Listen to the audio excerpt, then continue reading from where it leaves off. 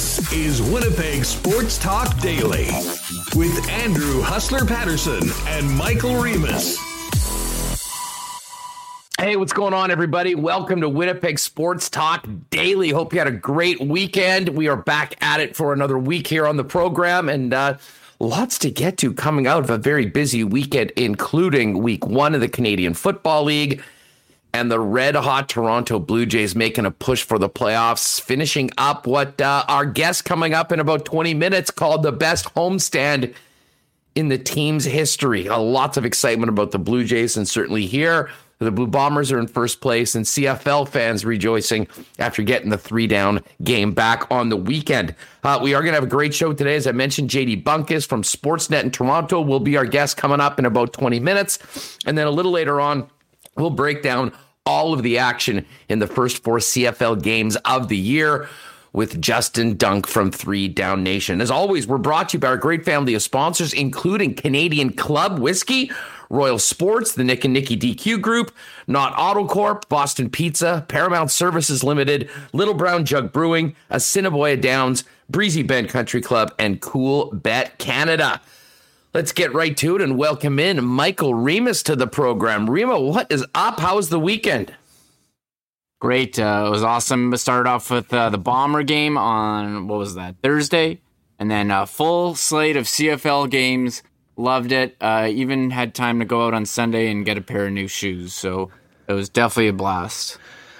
New kick, yes. People are wondering, Huska, I think, get quite a bit of sun today, or on the weekend. Might have to change some of the color. We're working with a new camera. We're just figuring out the settings. It does look like you have a bit of a sunburn. Yes, the CTO did make a house call yesterday before I went out and enjoyed the rest of the weekend, and we got an awesome new camera in, so we'll work around with some of the settings. But no, I'm not taking up the a Trumpian tanning regime or anything, if that's what people are wondering.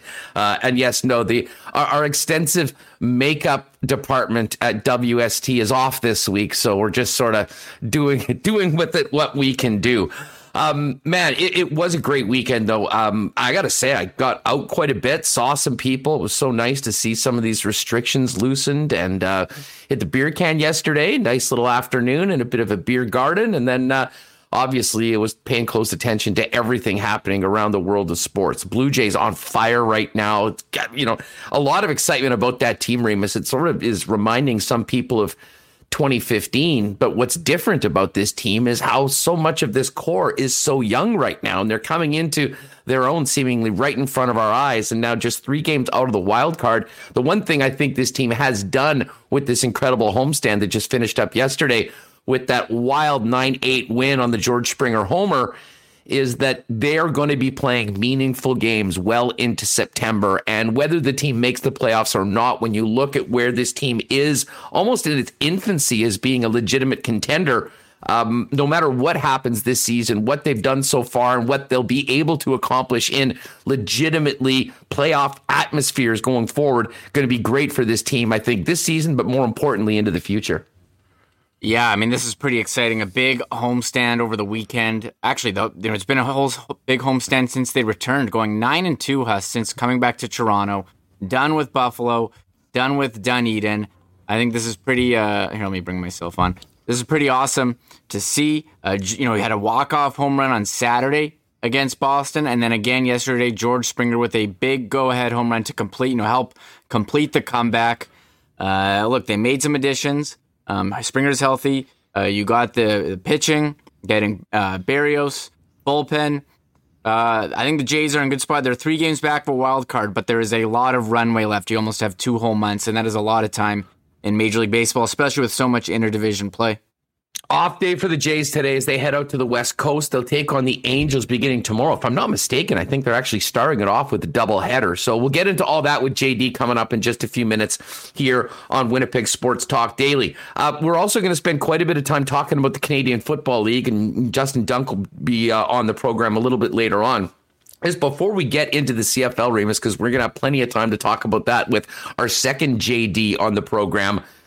Some pretty big hockey news today. First and foremost, when it comes to the Winnipeg Jets, all is quiet on the signings front. However, as we were referring to at the end of last week. Going into Friday, it's not just a big day for the Winnipeg Blue Bombers hosting their second home game. It's also a big day for the Winnipeg Jets and Neil Pionk, because Friday is the day that the arbitration date is set for the Jets defenseman. So there will be a lot of interest as to whether Pionk's agent, Kevin Cheveldayoff, Larry Simmons, can get a deal done before Friday, or they do go the arbitration route, which I don't really think is in the best interest of anyone. So that will certainly be a date that we'll be talking about and paying attention to, depending on what happens with the Winnipeg Jets and Neil Pionk before that date. But the big news today, Remus, is we've got an Olympic coaching staff. Now, there's still no guarantees that the National Hockey League is going to be going to, or the National Hockey League players and coaches will be going to the Olympics. Certainly, our fingers are crossed that that will take place. But assuming that that does happen, no surprise that John Cooper, back-to-back Stanley Cup champion, is tabbed as the head coach. And a pretty excellent group, including Bruce Cassidy, Peter DeBoer, and Barry Trotz on the Canadian coaching staff. And I had said, as long as Cooper and Trotz are on that staff, I think Canada's in great hands. Obviously, Cassidy and DeBoer have had a lot of success in the National Hockey League as well and have earned the opportunity. But I don't think there was probably much decision about John Cooper. To be honest, the only guy that I think might have been in that mix was Barry Trotz, and he'll be a big part of the coaching staff as well. Yeah, I'm kind of surprised they named the team, considering we don't have a full answer about if they're going or not. So I guess gives you some optimism that Canada's like, hey, if the NHL is going, we will be prepared. And yeah, John Cooper, back-to-back Stanley Cup champions. He's been with the Lightning for so long. He's won at every level in hockey. Did you know that he used to be a lawyer, Huss? I don't know if you heard that one. I did hear that. And did you know hear that once or twice? Chris Hogan used to always play lacrosse too. Lacrosse guy. Yeah, but Barry Trotz. No, those are two no-brainers. So we'll see. I guess it makes you kind of optimistic that they did name a staff to see. Okay, maybe they are thinking about going to the Olympics, NHL. So we'll wait and see. But I think, again, the big week for the Jets, Friday, arbitration for Neil Pionk. Will they go to arbitration? Will they strike a deal before? We'll wait and see. And I see people in chat commenting that all these defense contracts really just wreck the market if you thought you were going to get Neil Pionk at under $6 million. Who was it? The first one was the Jones one, then Makar, Werenski, Nurse recently, $9 million. Like, Pionk had a great year. I don't think you're getting, are you getting him for less than $7 million now? Has it just been bumped up like crazy because of all these deals? It's a great question. I thought about this a lot on the weekend. I guess we finished up the program and I went on 960 with Pat and the guys in Calgary, and we spent quite a bit of time talking about the Nurse contract. And it's always fun talking about Edmonton Oiler things in Calgary because it's like talking about Rider things in Winnipeg. There's just that inert rivalry and a cantankerous nature between fans and sometimes even the media having some fun with what's going on in Edmonton. But there was some crazy sticker shock. I certainly had a bit of a jaw drop. Now, maybe we shouldn't have been surprised considering the other deals that we've seen. But Darnell Nurse had an incredible season. He had 15, I think, even strength goals. But this was absolutely a career season, and he's going to be getting paid for that year for the next 8 seasons. But if you're Ken Holland, the urgency to build this team into a championship contender and take advantage of the fact that you've got Connor McDavid and you've got Leon Draisaitl, I think has been ramped up in a big, big way, especially considering the way they bowed out in 4 straight games to the Winnipeg Jets. So they had to keep Darnell Nurse, especially after they lost Adam Larsson, which I think really caught the Edmonton Oilers off guard. But as far as it pertains to our conversations here in Winnipeg with the Winnipeg Jets, Remus, you're exactly right. I had a number of conversations on the weekend. Like, what do all these numbers mean for Neil Pionk? Pionk was arguably, I think he was the Jets' best defenseman last year. And he put up really significant numbers for the last 2 seasons and wasn't really playing very often on the number 1 power play unit. Ate a ton of minutes up and did it. I think we can all agree with Derek Forward, who had a nice start of the season, but we really saw the law of diminishing returns. And at times, Pionk was carrying that pairing. So whatever Neil Pionk gets, he'll have earned it. But I do wonder, Remo, if it how much more difficult it's going to be within the cap constraints of the Winnipeg Jets to get a deal done, preferably long-term with Pionk, considering the 2 seasons he's had in Winnipeg and what the going rate is for legitimate top 4 defensemen in the National Hockey League. Yeah, that's a great question. We've seen it bumped up. So I think Neil Pionk and his agent are probably licking their lips. I mean, last year, 32 points in 54 games. And I think last year was really his breakout season, although he was pretty good the year before with 45 and 71 just from a points. But he did play on the power play. He was, their top defenseman. I thought he should have played a lot more on the power play, to be honest with you. I mean, we won't get into the intricacies of, decisions of the coach when it comes to one player or not. But just when it comes to the contract, it's not like he spent the entire season just eating up points on the Jets' #1 power play unit. Nope. That wasn't the case. But he was a big part of a quote-unquote power play 2 unit that was as effective as the first one was, maybe just wasn't on the ice as much. You extrapolate what he did in the 56-game season over a course of 82, and we're talking about a guy that's, even had a better season. What he had, 45 points the year before? So he's certainly been there. Now, I believe it was Joe who just mentioned in the chat that if Vince Dunn is a comparable and he signed for $4 million with the Kraken, he did on a 2-year deal. And if they don't think they can sign him to, a long-term deal right now, that's probably where this ends up. But I really think that the Jets would love, like they've done with so many of their other players, I think they believe in Neil Pionk. I think they want him here long-term. And that will be the focus of the conversations, I'd imagine, over the next few days. But if it doesn't look realistic to get it done, if the numbers are just too high for what it would take to sign him long term, I think you end up in a situation where ideally they get a deal done like the Kraken did with Vince Dunn before you get to arbitration, and allow Neil Pionk to get paid fairly on RFA years, and then the cost, presuming that he continues to do what he's done for Winnipeg. If he does that for another couple seasons, we'll be talking about a much greater number, albeit going into unrestricted free agent years. And that, I think, is the key thing for a player like Darnell Nurse. And you talk about the number. I mean, there was basically all UFA years except for one of them, Remus. And that's why a lot of people sort of open their eyes to Cale Makar's deal, because he got $9 million eating up mostly RFA years, a little bit different. And that was part of the reason why I think Ken Holland had to go as high as he did to get Darnell Nurse signed and committed for the max term to the Edmonton Oilers. Yeah, and Makar is also, one of the best defensemen in the league. So pay him, whatever he wants.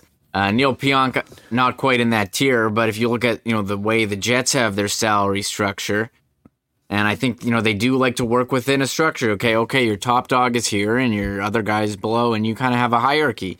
So right now, Josh Morrissey is making $6.25 million, and I think last year you could definitely argue that Neil Pionk, probably was more important to the Jets and a more effective player than Josh Morrissey. Morrissey had a miserable season, and I think he'd tell you that he needs to be better, and he definitely can be better. But last year, Pionk was the better player, and I think he probably deserves to make a bit more. But will he? We'll have to wait and see what happens. But Friday is the date of the arbitration hearing, and on Friday we're either gonna have a deal, or we're gonna be heading into the weekend with a hearing, and I'll be refreshing Twitter looking for the results. And we've done this before with Andrew Copp, so. Hopefully you don't have to do it again, because it seems like it's never a good thing where you end up doing the last resort, that is arbitration. Well, and unfortunately, I mean, more often than not, that guys go to arbitration don't stay with the teams that they go to arbitration with. And that is why I think with what happened with Andrew Kopp was so impressive, the way he handled it. And the way he flourished over the last couple seasons to this point where he's certainly deserving of a pay raise. And the question is whether he'll get that from Winnipeg and how long of a term it will be.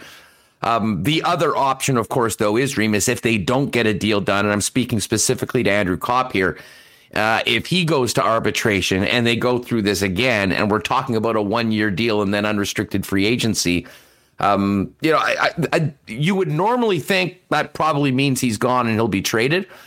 The Jets could say, you know what, we're going to keep Andrew Kopp for this year. He's going to be a guy, I don't want to call him a rental, if you will, but we'll take our chances at the end of the season with him leaving. He's just too an important of a player to not have in the lineup this season.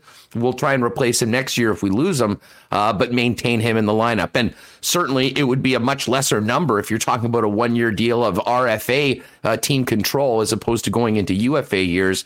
So the song and dance between both of the Winnipeg Jets restricted free agents and the hockey club is going to be very interesting. We'll find out the answers, I imagine, for Pionk before Andrew Kopp. And of course, Kopp, as you said, Reem, will somewhat be the main event, is his date, I believe the final day of arbitration hearings, August 26th, and probably one of the most interesting hearings if it does go to that. But I think everybody on both sides are hoping that we won't be talking about a hearing between the Jets and Andrew Kopp at the end of the month. I'm just picturing, Bruce Buffer before the Andrew Kopp arbitration. And now for the main event of the evening, because I don't know, is that like strategic scheduling? Do the Jets have a say to say, okay, we know this is going to be a hard one, let's put it at the end, or is the NHLPA setting up? I'm kind of curious how those were scheduled in the order, but I'm sure they knew, okay, they're going to need some extra time for the Andrew Kopp one. But that's the one to watch. I keep joking it's the main event of arbitration, and we'll wait and see. Can the Jets even fit both of these guys under the cap? I mean, that's regardless of what you think they're going to pay. Can they fit both? I think that's the other question. Yeah, no doubt. Well, listen, we'll get to all of that. James Robinson asking in the chat, do arbitrators look for comparable contracts league-wide or just within the organization? Yeah, it's league-wide. You can do all the great work signing players, and then when, defensemen are getting $9.5 million for 8 years, those are your comparables. So you got to deal with that. All right, we're going to talk some baseball. What a weekend it was for the Toronto Blue Jays. JD Bunkis coming up in just a second. Before we do that, I want to welcome on our newest sponsor, Canadian Club Whiskey. I know a few of you were getting into a little CC on the weekend, and certainly in the Jim Beam Social Hub there at the stadium at the game on Thursday night. And it's just fantastic to have them on board. We've got a couple interesting pics of many people enjoying Canadian Club at the game. And of course, they've also got Jim Beam, Brugal Rum, very familiar with the Brugal Rum Hut over in the corner of the stadium as well, along with Northern Keep Vodka and Sauza Tequila. I can't wait to get to doing some fun Bomber-related promos with the sponsor of the Bombers in the Spirits Department. So we'll look forward to hoisting a CC with all of you at some point at an event very soon, and definitely at the game coming up on Friday at IG Field. Also, a big shout out to Royal Sports. We talked on, Friday, after our Canadian women won the gold medal, wondering where the Canadian soccer merch was. And I think that's a bigger problem for Canadian soccer overall, but Royal Sports, is the number one spot for all sports equipment and merchandise. And they have a great spread of Team Canada merch. I'm still waiting. I want to get a personalized Des Scott jersey to celebrate this gold medal. But in the meantime, you can pop by some great gear for both adults and kids. Repping Team Canada Soccer. You can see a couple pictures there. And while you're there, check out. They've also got some great new camping and limited edition Yeti merchandise as a Yeti dealer. Pop down and see them at Royal Sports. Bikes, fitness, hockey, soccer, baseball. They've got it all. 650 Rally EK and 750 Pembina Highway. And I'm not sure whether DQ Nick's in the house, but did have one of those amazing drumstick blizzards on the weekend. You can debate in the chat which is the best one. Just know that our friends at the Nick and Nicky DQ group are there for you with DQ in Niverville, DQ Northgate, Polo Park, and St. Anne's. And if you're getting back into the swing of things and getting together with friends, you certainly can be the hero. Bring one of those amazing DQ cakes. They'll do it up for you however you want. Hit them on Instagram at DQ Manitoba. Get that order in and pop by and pick it up at any of the 4 Nick and Nicky DQs. Great to have them on board. All right. Really looking forward to this next segment. We've been following the Jays, but everybody is talking about the Blue Jays right now. After a homestand, our next guest referred to as maybe the best in team history. Absolute pleasure to welcome in from Sportsnet 590 and Good Show. It is JD Bunkis. JD, what's going on? Thanks so much for doing this, and welcome to Winnipeg Sports Talk. Hustler, first of all, what a lineup of sponsors you've got. Heavy hitters, CC. Boom, love it. I'm going to tip one back myself. Dairy Queen, summertime, that's your sponsors. And then Canadian soccer jerseys. This is like, you got the trifecta here. You know what? We are, it's been awesome. I got to say, and you know the business. I mean, we had sort of, we got dealt a pretty bad curveball a few months ago, and honestly, the way not only that people have responded to being able to take our content to a new spot, but the sponsors have really made us able to do it. So it's been an awesome first 5 months, and we can't wait to get into September. Normally, I would have thought that we'd be talking about NFL, CFL, NHL training camps, but there's a baseball team in this country that has moved right into the front page of every sports fan's conversation after a pretty magical 11 games at home. Let me just start off with the homecoming game. I mean, you're there in Toronto, you're on the flagship station. How big was it for the city, the province, and the Canada, but especially there in the GTA, to have the Blue Jays back, even playing in smaller crowds at home at the Rogers Centre? I guarantee it was the same. What night was it that the Ticats were in town and you guys had your home opener? Yeah, that was last Thursday. It was last Thursday. And I bet if you asked your audience, the people that went there, that it was a lot of excitement and a little bit of nerves because we haven't been in crowds for a long time. But once you sat there and you saw the ceremonies and you heard the anthem and you saw your team come out repping your city, and you're at that game because you know what sports mean to you. There's the odd person that's there because it's the event.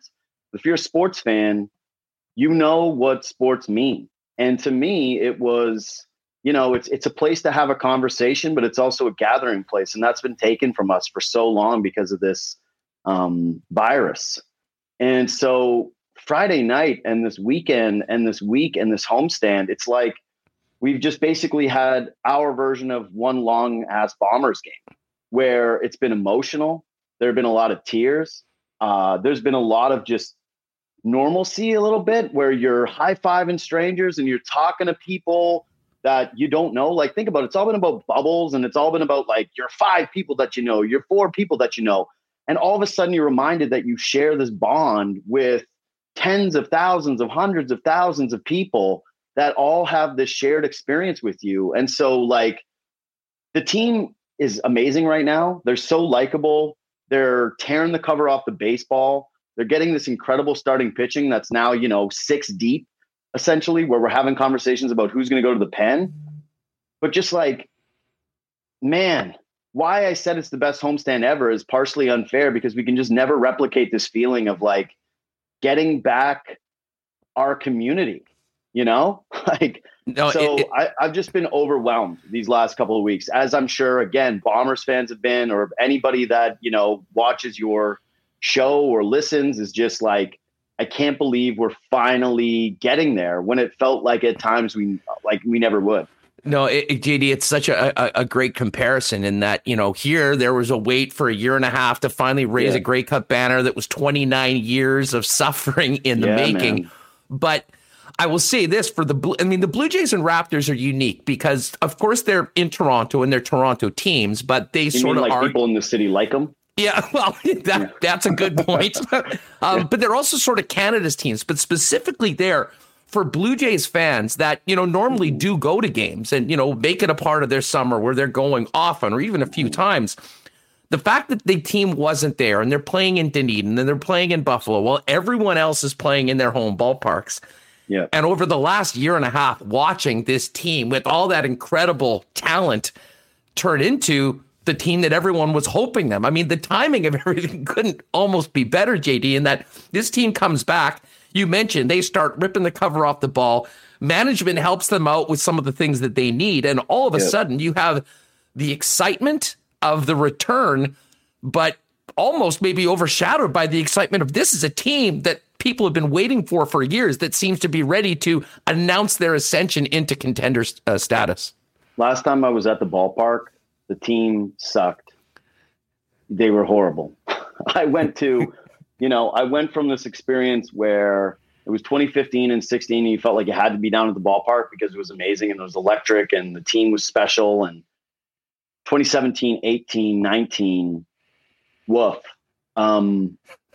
Like Socrates Brito I've seen live, Alan Hansen was an acquisition. You just watch the team get torn to shreds and by this new management group that everybody hated and thought had no emotional connection to the team that finally got us back into the playoffs after one of the longest droughts in baseball, other than, your buddy there with the Mariners cap.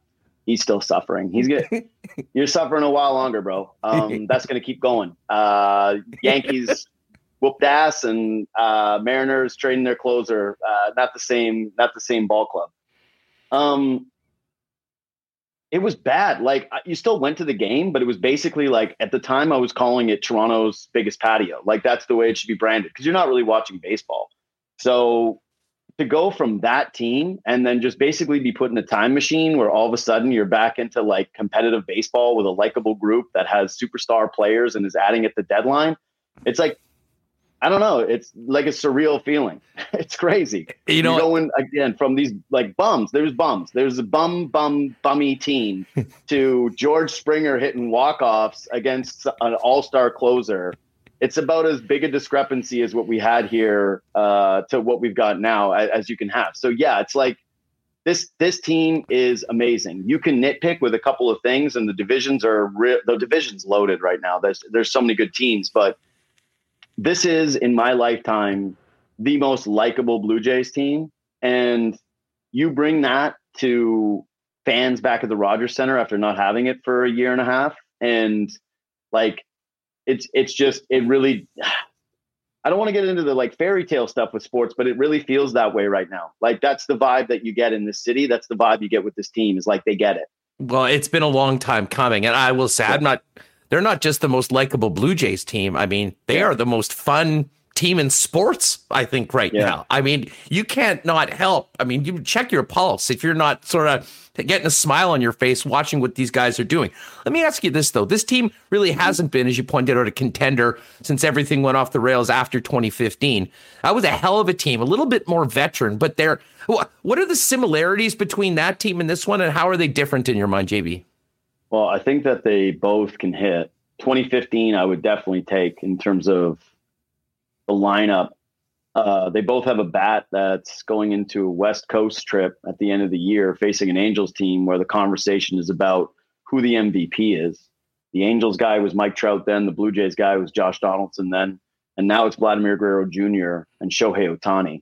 And Vlad slipped a little bit lately since the All-Star break. His numbers are like, his OPS post All-Star break, I think, is somewhere like 870-ish, which is not good enough to get MVP. But if he has a series against the Angels and against Shohei, then we're going to be right back there, just like in 2015, where it was a debate about which guy is the MVP. I think it's Shohei, and that's no knock on Vlad, but both teams have special players. Both teams have special guys in the lineup. The bullpens are very different. Like, this Blue Jays bullpen is trash. They got a couple of guys in there that you feel okay about, but the headliner right now is a soft tossing righty in Adam Simber, who pitches to contact, which is not very 2021 when it comes to baseball. So I would say that's a pretty big discrepancy. But, you've got things like the potential for Nate Pearson to play the Aaron Sanchez role out of the bullpen and show up and really bolster them. And so, yeah, there are a lot of similarities. There's a load up at the deadline. There's giving up on prospects. I would say that one of the other big differences, though, Hustler, is for all the crap this front office took. And I know I seem like Captain Shill because I work for Sportsnet. It's like Rogers. And so I'm like, look at this Rogers guy. Let me shill for these executives for a second here. But they took a lot of crap when they showed up here. They got the Shatkins nickname. Everybody hated their guts. Everybody wanted to run them out of town. And the difference here is that this Jays team is special. 2015, I thought they were the best team in baseball. And so I don't think this group is. I think that they're a little tier down. But the difference is that the farm still has dudes. Alex Anthopoulos completely unloaded it in 2015. And I don't hate him for it, because what he gave up turned out to be not much. Everyone was crying about Jeff Hoffman, and now he's a Reds pitcher with like a 6 ERA. Who cares? But these guys still have an offseason ahead of them where they've got, I don't know, 4 of the best prospects in baseball. Like, that's nuts. There's never been symmetry like this between the big league club and the minor league system, where you can make a trade for Jose Barrios, give up someone like Austin Martin, who everybody loved, give up someone like Simeon Woods Richardson, who everybody believed could have been here at some point this season. And you look at the farm and say, there's still a ton of guys that you can move for, say, a Jose Ramirez in the offseason. So if this team keeps kicking ass, this team keeps showing that they're right there on the cusp, They've got 3 starting pitchers that you like going into next season. You got some money to play with because everybody's still on rookie deals where you can go out and you're not in a spot where you have to pay Jose Bautista a big contract or pay Edwin Encarnacion or pay Josh Donaldson, right? Like, these guys are still a couple of years away from their contracts, and you have a little bit of time before Vlad and Bo and those guys start to rack up the cash. So you've got financial flexibility to pay the Robbie Rays, to keep this core together, to pay the Marcus Semyons. You've already gone out and done your free agent bid with George Springer, and now you have these prospects where maybe 1 or 2 of them crack and join this club, but maybe you use 2 or 3 of them and you go out and get another stud piece and you actually become one of the top contenders in baseball. So, like, I don't like how we never live in the moment with sports, because this team is awesome and it's special, as you mentioned. We're always looking at like what was the past and what could be the future, but it's hard not to look at the future with this team when you know like their star players are in their early 20s, their most impactful guys are in their primes, and you have money and pieces that you can move around to improve a club that's already good and has one of the best run differentials in baseball. Like, it is truly sports special right now with the Jays. And so I hope that people are just kind of soaking this in, and that, I guess for you guys, it's not staying up as late, but when there's a 10 o'clock game, I don't want to hear anybody bitching about, I don't get to stay up late. Just watch the team. Just shut up and watch the team. It's awesome. JD Bunkis of Sportsnet talking Blue Jays with us here on Winnipeg Sports Talk. You mentioned George Springer, because so much of the focus has been on these young players, the Biggio, Bichette, Vladdy Guerrero, kind of becoming stars in their own right. They added Springer, and there was a lot of consternation when he wasn't able to play at the start. Did they just pay all this money for a guy that won't be able to take the field? Seems like he's been worth the wait. Tell us about the impact that he's had on this team, and what a guy with that pedigree and experience, a place that he has in a room of a lot of talented but young players without a lot of experience that he brings to the table. I got my hand up. I had moments where at the beginning of the season, in private conversations with friends, let's just say I wouldn't want those revealed about my George Springer takes. All right. Like everybody has their skeletons. Mine are if someone hacks my text messages and shows George Springer text right now that I had like 4 months ago versus what I had now. You're seeing the value of a guy who's been in big games. And I don't think it's a coincidence that when the Blue Jays come home and they face the Red Sox and they have these kind of must-win games in this homestand to galvanize the fan base and really have the energy of this city roll through with this Blue Jays team, because they could have easily, like, if you look at, again, the division and what the teams they're chasing, if the Blue Jays have a 500 homestand or, go a game over 500, they're almost out of it. And George Springer plays his best baseball under bright lights in a big city where everybody is just showing up and invested, and it feels like playoff baseball. And I'll be honest, this guy, so there were some stats that showed that Springer was one of the worst offenders of the old trash can banging, that he was one of the dudes that used it the most. But what you're seeing is a guy basically have his image completely rehabilitated with the stick so far this season, because, he's looking like 1,000 OPS guy, the perfect leadoff guy. And someone where, if you look at his track record, he's hit since he was in the minors. He's hit since he was in the University of Connecticut. He's always been a pure hitter. So to me, it's like, yeah, the Astros were cheaters and he cheated on those teams and he deserves it. Like, that's part of who he is forever, man. Like, it is what it is. You cheat, you get busted. It's part of who you are. But he's played in big games. He's played in a lot of big games. He's been the leadoff hitter for a team with a ton of crazy good talent, despite the trash can banging. So I think like his professionalism, how he's liked, the way that he approaches everything from base running to defense, that he's like this complete player, not just a one-dimensional guy, and that he's also has the experience of these big moments, and also shows these guys about, like, he didn't get paid for a long ass time. He was someone who got his contracts pushed back and service manipulation time, that if you just do things, I guess I shouldn't say the right way, but if you keep being a professional, you can end up as a ticketed free agent who's getting $160 million. You can be the guy who gets paid and then still continues to play this way. So I think he's been one of the leaders.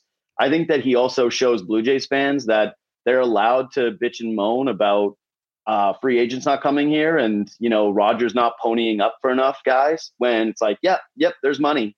Rogers going to do all right.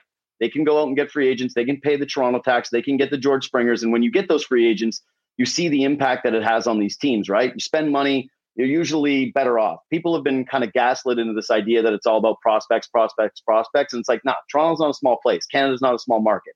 It's a huge market. It's top 5 in North America. Go out and spend cash. Go out and get the George Springers of the world. And do it right now while you have Vladimir Guerrero Jr. and Bo Bichette on rookie deals and Nate Pearson potentially coming up and Alec Manoah, So I think that he's been everything that you could have wanted and more. And if you just look at like why you sign a guy like George Springer, it's about wins above replacement for his position. And I would say even in the 40, has he even played 40 games? I don't even think so. The amount of games that he's played, I think he's already made good on his contract for the first year. Like even with the injury, which is insane. Like that's how good he's been.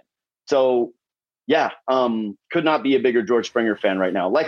You're asking me right after he hit not a walk-off, but basically a walk-off against the Red Sox. So I love the guy to death. But yes, I really do think George Springer has helped transform this franchise. And it's very, very rare in sports where you sign a huge ticket free agent and they exceed expectations. And he's doing that so far. Yes. The approval rating of one G Springer is Eric just referred to him as the Springer of Rain in the chat. Nice one, Eric. Ooh, you can use that good. sometime on the show if you want, JT. Put that one. Except for here's the thing. Josh Donaldson is not the type of guy who Josh Donaldson would hear that and he would be pissed off.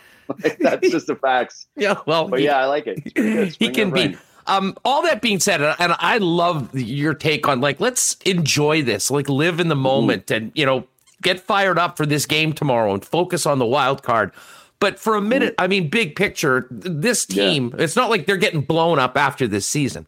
And for a Springer coming in with all of the experience, I mean, you have to get that somehow, regardless of whether this team gets into the playoffs. I think we can all be assured that they're going to be playing meaningful playoff-like games for the remainder of August and into September. How important is that for this team when you look at a window for the next 3-4 years to have put themselves back in a situation where they're not playing out the stretch, and they might get there, they might not. But I mean, to me, this will be foundational for all these players to finally be in games that feel like playoff games even before they get there. You've been watching sports a long time.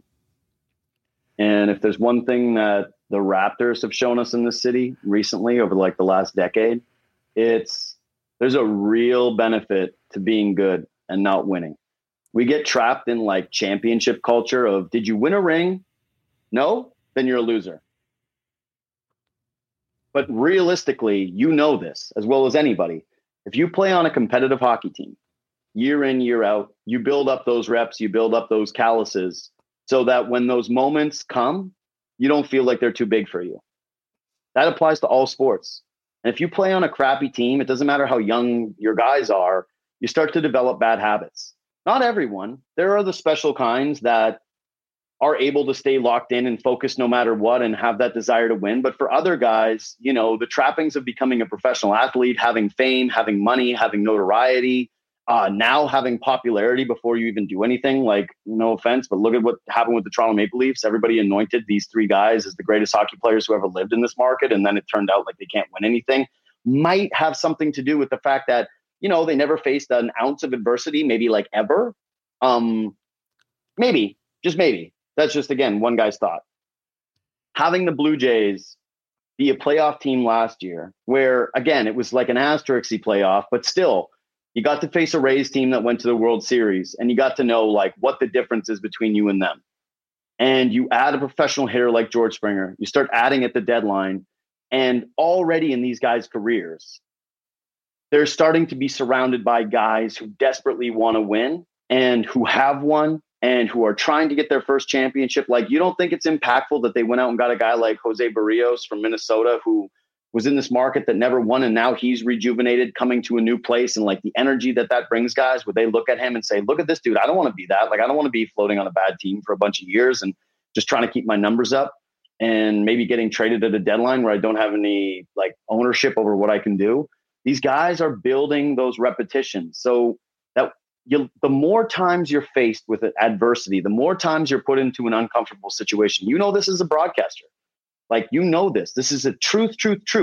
Repetitions matter more than anything else. You can be the most talented person in the universe. Doesn't mean jack if you don't keep doing it over and over and over again. Reps, reps, reps.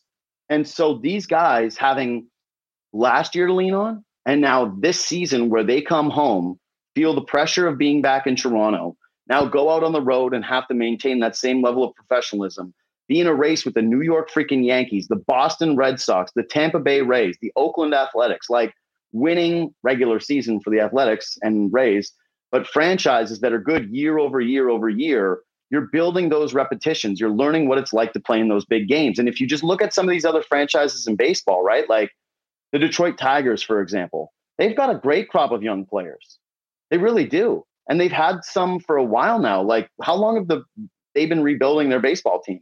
They don't have as much money to splash around on the springers and types, but it's like eventually you lose enough, you sort of tend to become a loser. And so I think, yeah, these reps for the Jays, what I'm getting at here is like, I think it's just like anything else. The more you do something that matters, the more that you show that you can thrive under pressure, the better off you're going to be in the long run. And so, yeah, when you're in your early 20s, like when I was just like smoking weed and drinking beer and developing no repetitions of anything, drinking CCs, throwing them back, having a rye and water, I wasn't developing any kind of actual meaningful strength other than, the ability to go to the States and drink every person in America under the table. It's the Yukon background. Oh, buddy. America and the drink. Have you ever, like, you go to the States, you see them drinking, you're like, this is pathetic. They think that it's amazing. It's like, that's it. That's the only thing I built up through college.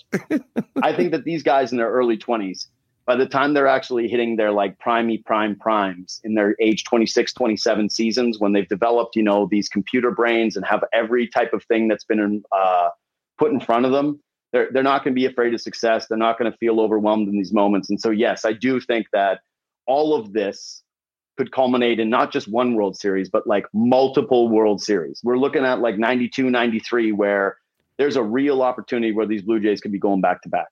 JD Bunkis is with us from Sportsnet talking about the Blue Jays' incredible homestand 9-2. They're on the road to take on the Angels beginning tomorrow. Of course, you can see all the games on Sportsnet.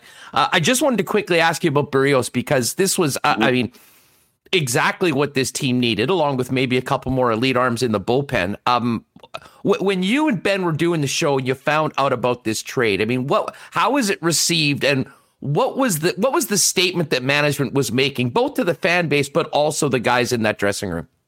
So I was at a wedding, and the news came across the wire that they had gotten him, and I think it was on the Thursday, right? Or was it Friday? Either way, it was like the dress rehearsal or rehearsal or whatever.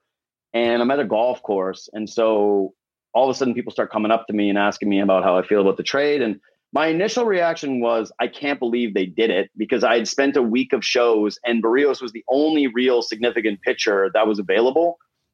And the last conversation I had with Morosi was his asking price is just going to be too high because they're in such a great position of leverage. And the team, the front office that the Blue Jays had, it made me question whether they would make a move like that, whether they would be willing to give up a ton of an overpay of prospect capital to bring somebody in this season when it looked like playoffs was a bit of a long shot fighting for only the second wild card.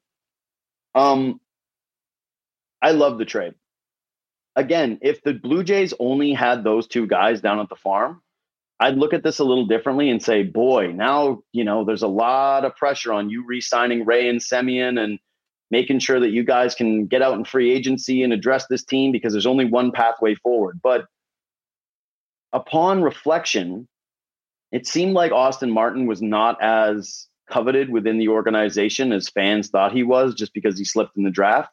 And this stuff generally tends to happen after a player gets dealt, is people start to kind of crap all over the prospect and then they're not that high on him. It's like a way of breaking up, right? She's not that into you and all of a sudden you're not that into her either, right? So I think that's a bit of a byproduct here. Simeon Woods-Richardson, I had no problem with, because they traded Marcus Stroman for him and they were bad for a couple of seasons. His value went up and they basically turned Marcus Stroman, who was never going to be here long-term, into a meaningful piece to get you Jose Berríos in a window where you're trying to win. So basically, to me, it was like you were just renting Simeon Woods-Richardson for a moment like this. So I like that part of the deal. Now they have Aurelvis Martinez in the system. They have Gabriel Moreno. They still have Jordan Groshans.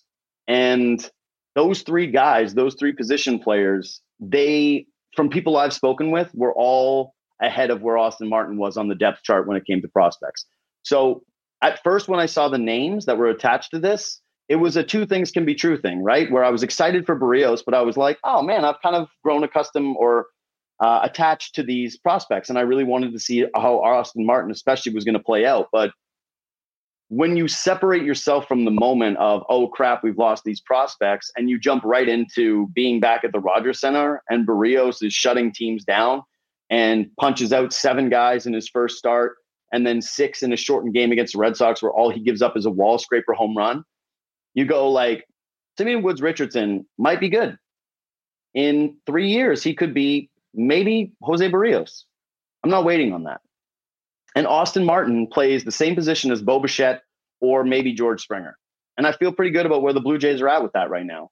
And they've got a bunch of other prospects, so he was expendable. And that's what good teams do.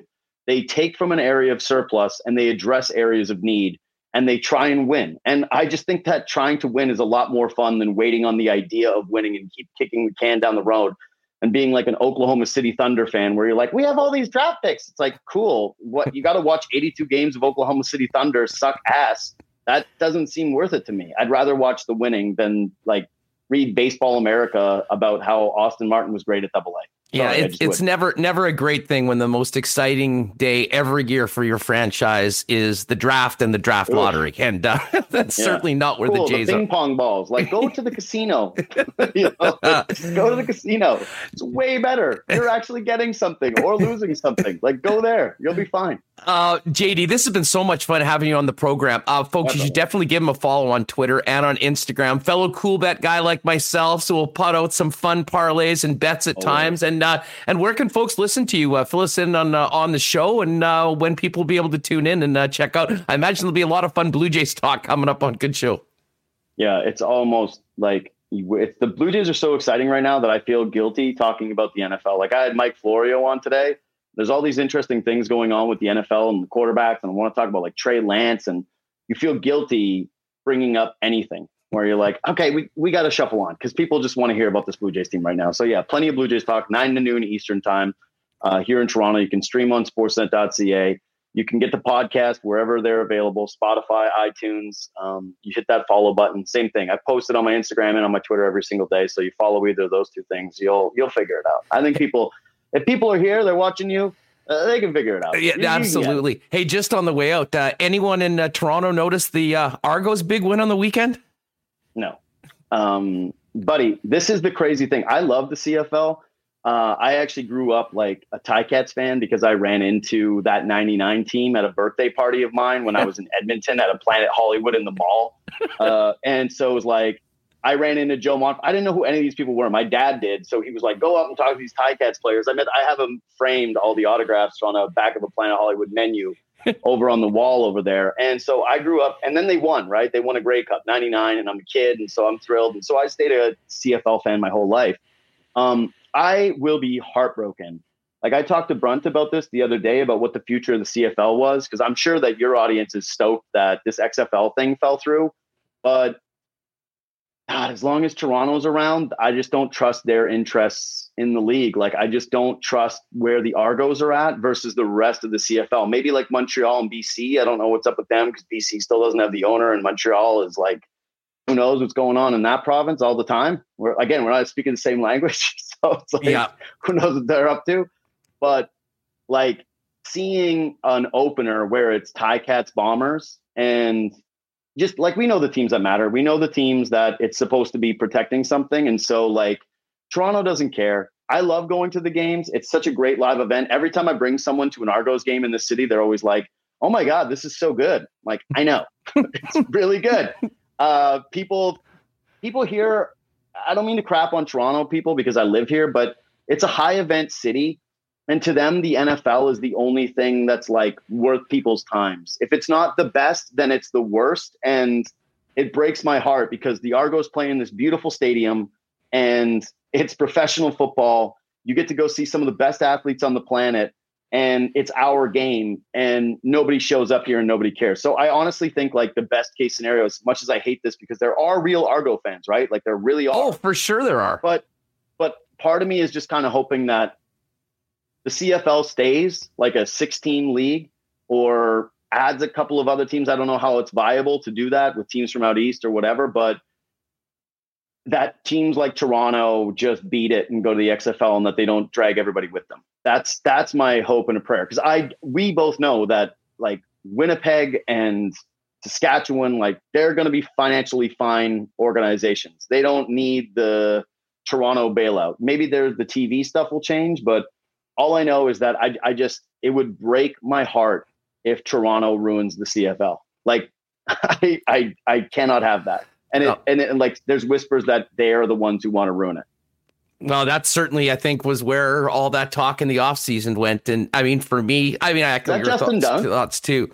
That is Justin Dunk. We're going from one JD to another JD coming up. It's kind of cool how the guys can see each other on the thing. I know. That's my boy right there, though. Dunker. Love you, buddy. Good you nailed it. So, yeah, we're going to dive big time into the 3-down game after the weekend. And I tell you what, JD, this was so much fun. Thank you for doing this. Hopefully we can do this again sometime and keep up the great work. Loving the show. And love to see those parlays you're cranking out on the IG. Let's get a W tonight.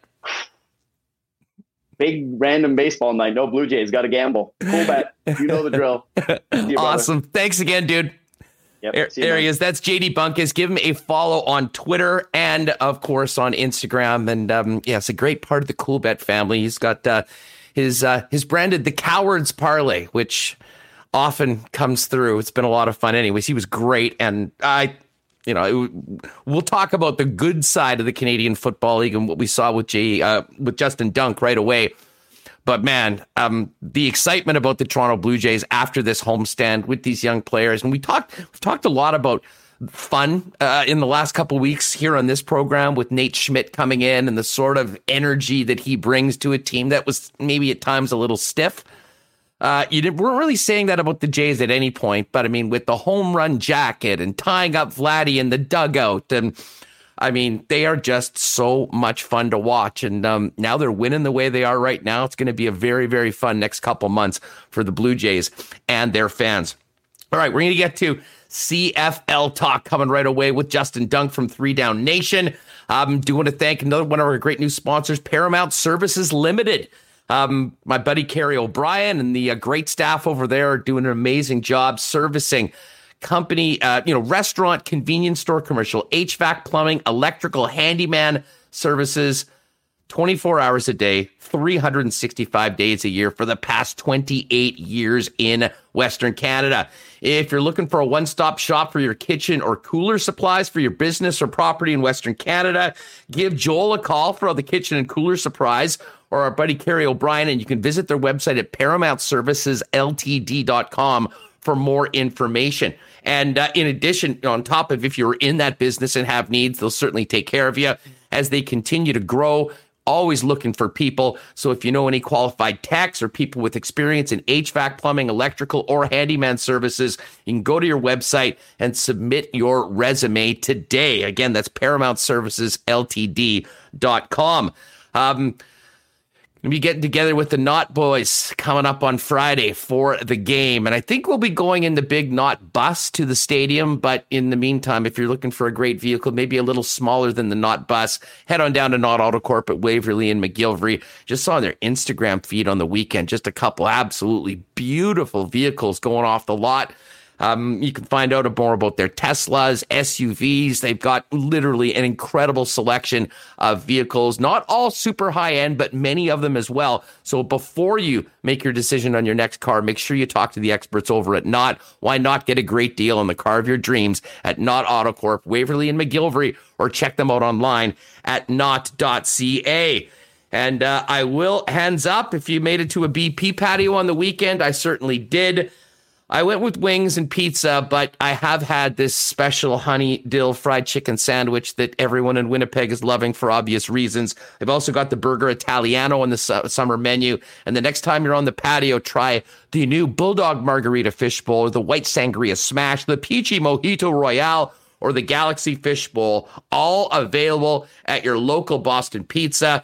And of course, everything available now for takeout, delivery, and dining in with the restrictions loosened. All right, let's get to some 3-down football. What a crazy weekend it was, and we probably shouldn't have expected any different. Let's welcome in Justin Dunk from 3-Down Nation to look back at week 1 of the return of the CFL. JD, what's up? It's great to have you back. And before we talk about the ins and outs of what happened on the field, how great was it to see that crowd full in Winnipeg, the Ticats and Bombers go at it, and 3 more games as the CFL finally returned after all this time off? It was glorious, my man. I'm sure you were eating it up out there, like you said, the Boston Pizza patio or whatever you were having out there, but it was amazing to finally see it. It was, I can tell you, the atmosphere in Winnipeg was one of, it was a combination of a bunch of things. I mean, first and foremost, for so many people, this was the first event that they had been to in probably a year and a half, first time they'd been around crowds that they've been, and unlike in some other places, I think it was even more celebratory and festive, not only because the Grey Cup banner was going up, but because everyone in that building knew that everybody else was double vaxxed, and I think there was a real level of comfort, I think, for everybody there. But on top of that, you had, coming back, a beautiful night, getting to the stadium, seeing so many people, frankly, that you just hadn't bumped into in the better part of 2 years. I mean, it was such a magical night just from a spectator perspective as far as life goes. And then you have the Bombers go out and shut it down after giving up 6 in the first quarter. I mean, hard to imagine things going any better for the Grey Cup champs in game number 1 of the season. About a perfect script as you could have done it if you were Mike O'Shea, the head coach for the Bombers. They ran the rock. The defense was in the face of Jeremiah Masoli all night, led by, of course, by Willie Jefferson, gets the pick too.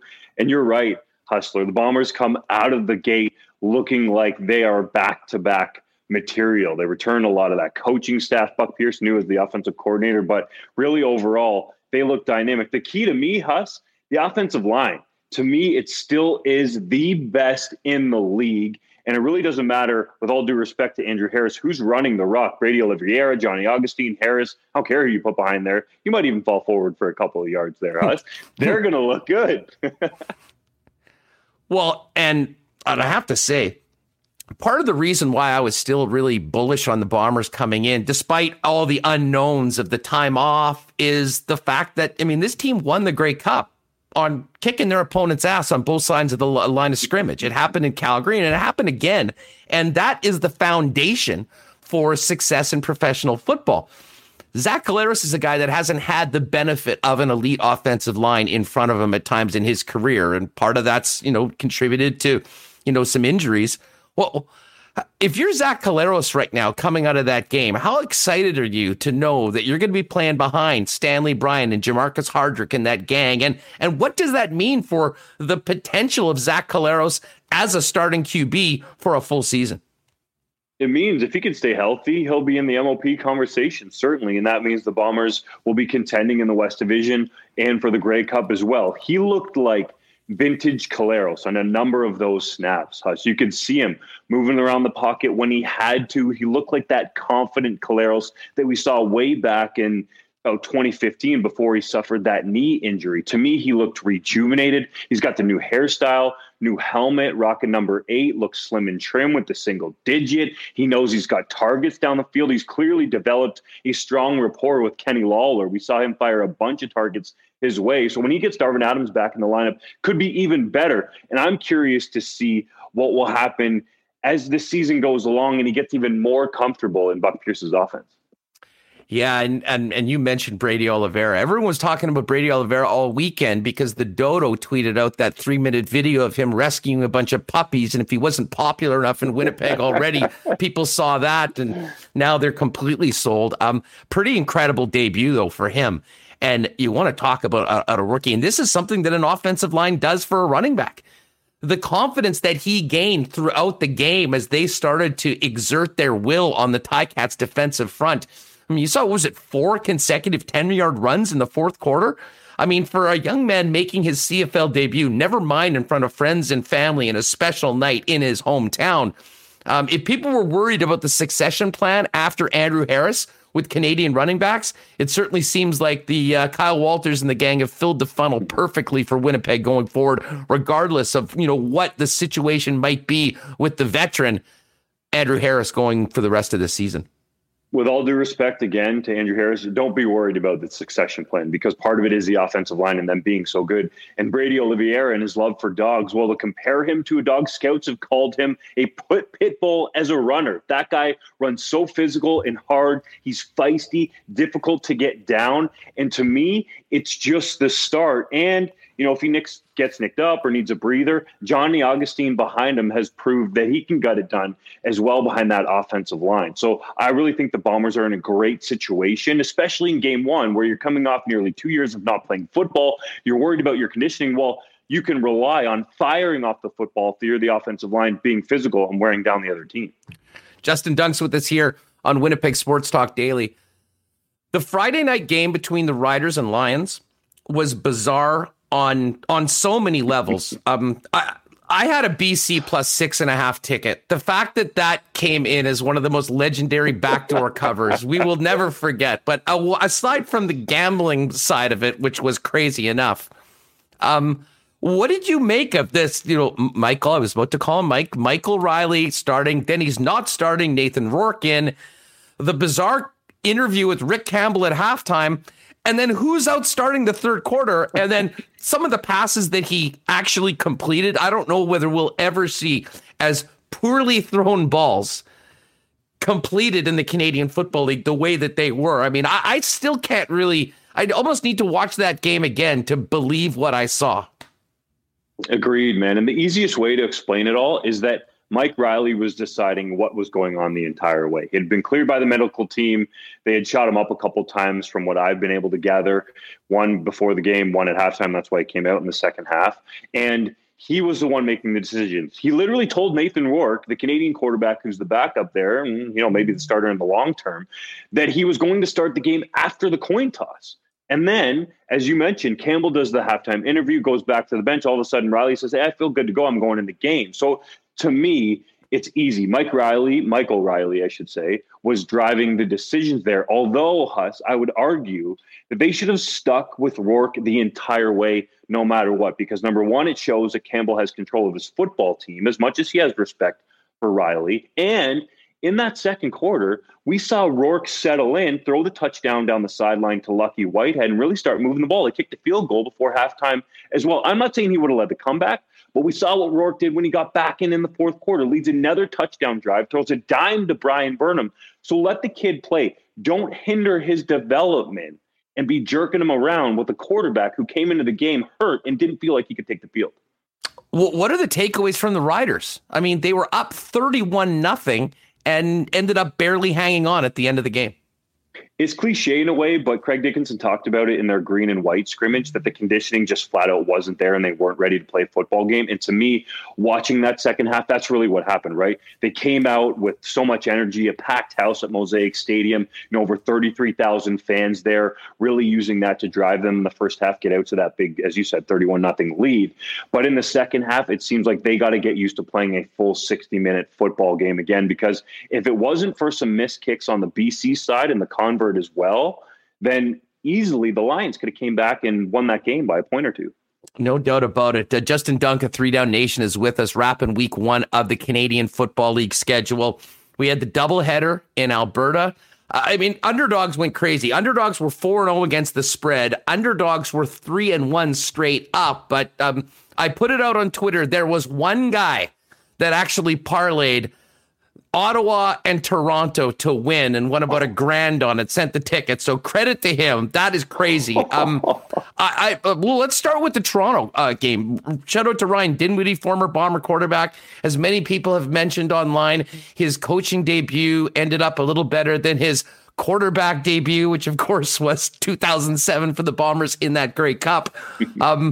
I didn't know what to expect from Toronto. I knew they got some good players. They spent a lot of money, but this was an entirely new team with a rookie head coach, and they go in and beat the Calgary Stampeders on the road. Bo Levi was 11-0 against Toronto before. How impressive was the Toronto performance, the coaching performance of Ryan Dinwiddie, and what should the Stamps take away from this home loss? First, for the Argos, really impressive to go in there with an all-new coaching staff and a bunch of new players that have really just come together in one training camp and beat the Stamps, who largely kept the same coaching staff and, of course, had Bo Levi Mitchell at quarterback.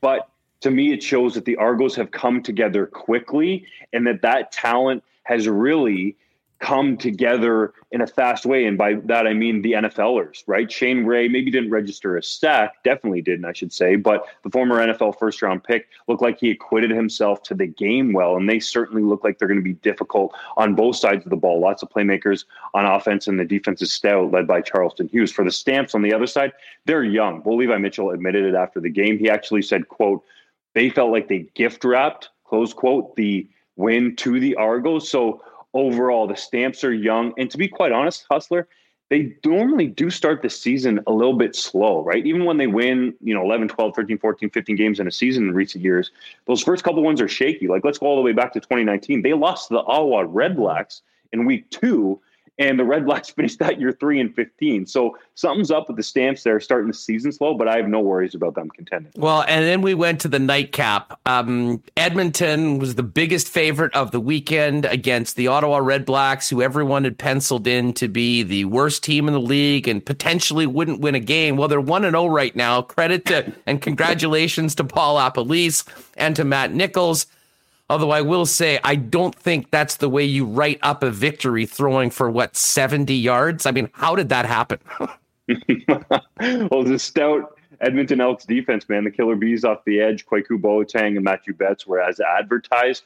And to be honest, a large part of it, too, was Matt Nichols not being able to push the football down the field. I believe he only had one completion over 10, 15, or 20 yards in that range. So to me, you're going to have to improve that going forward. It was a bit of an anomaly game. I'll give them credit for the win, no doubt. But if they can actually keep winning, that's going to be the key here. And to be able to do it, they're going to have some more offensive production than 100 yards in a game, man. Well, what do we take from, was Ottawa's defense way better than everyone thought, or was Edmonton just not able to execute? They certainly didn't execute very well on the play that ended up flipping the game, which was the pick 6 in the fourth quarter.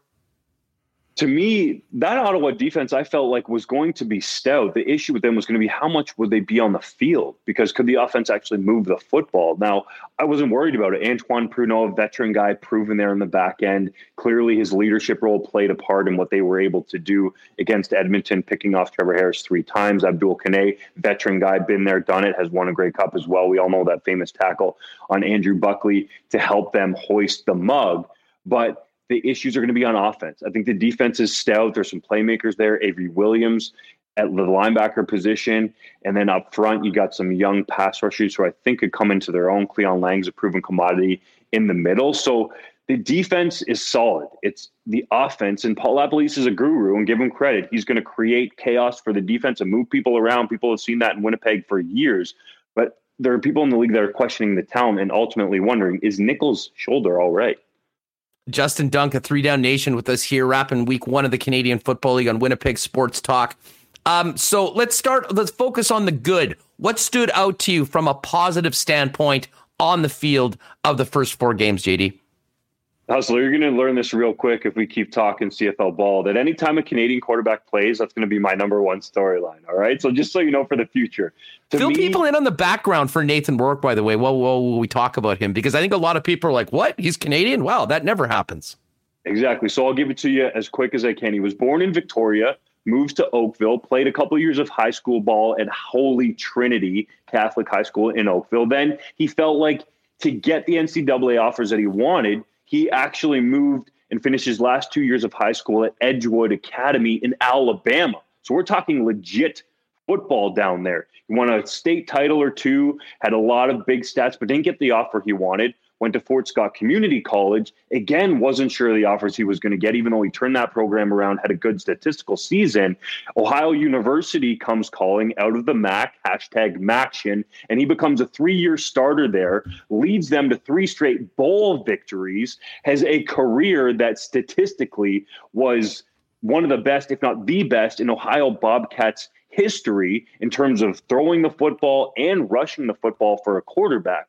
Then he gets selected in the second round by the BC Lions of the 2020 draft, sits out the year, obviously, because the season was canceled. The New York Giants in the spring bring him in for a workout, a look-see as a receiver, maybe a slash guy, kind of like a Taysom Hill. Doesn't end up getting a contract, but gets some positive reviews from the Giants. And then all he does is go to CFL training camp with the Lions, learn the offense quickly enough to go out in his debut and throw 2 touchdowns, and did not look phased at all. So to me, that's why it's a number one storyline, because we talk about it all the time in the league. Well, can we see a Canadian quarterback, or do they need to be given a chance? Like, I'm not saying he should be in the game over Michael Riley when he's healthy, but clearly Rourke right now is the better option. And for the future of the league, they should be crossing their fingers and their toes and looking up to the heavens, hoping that Rourke can become a superstar.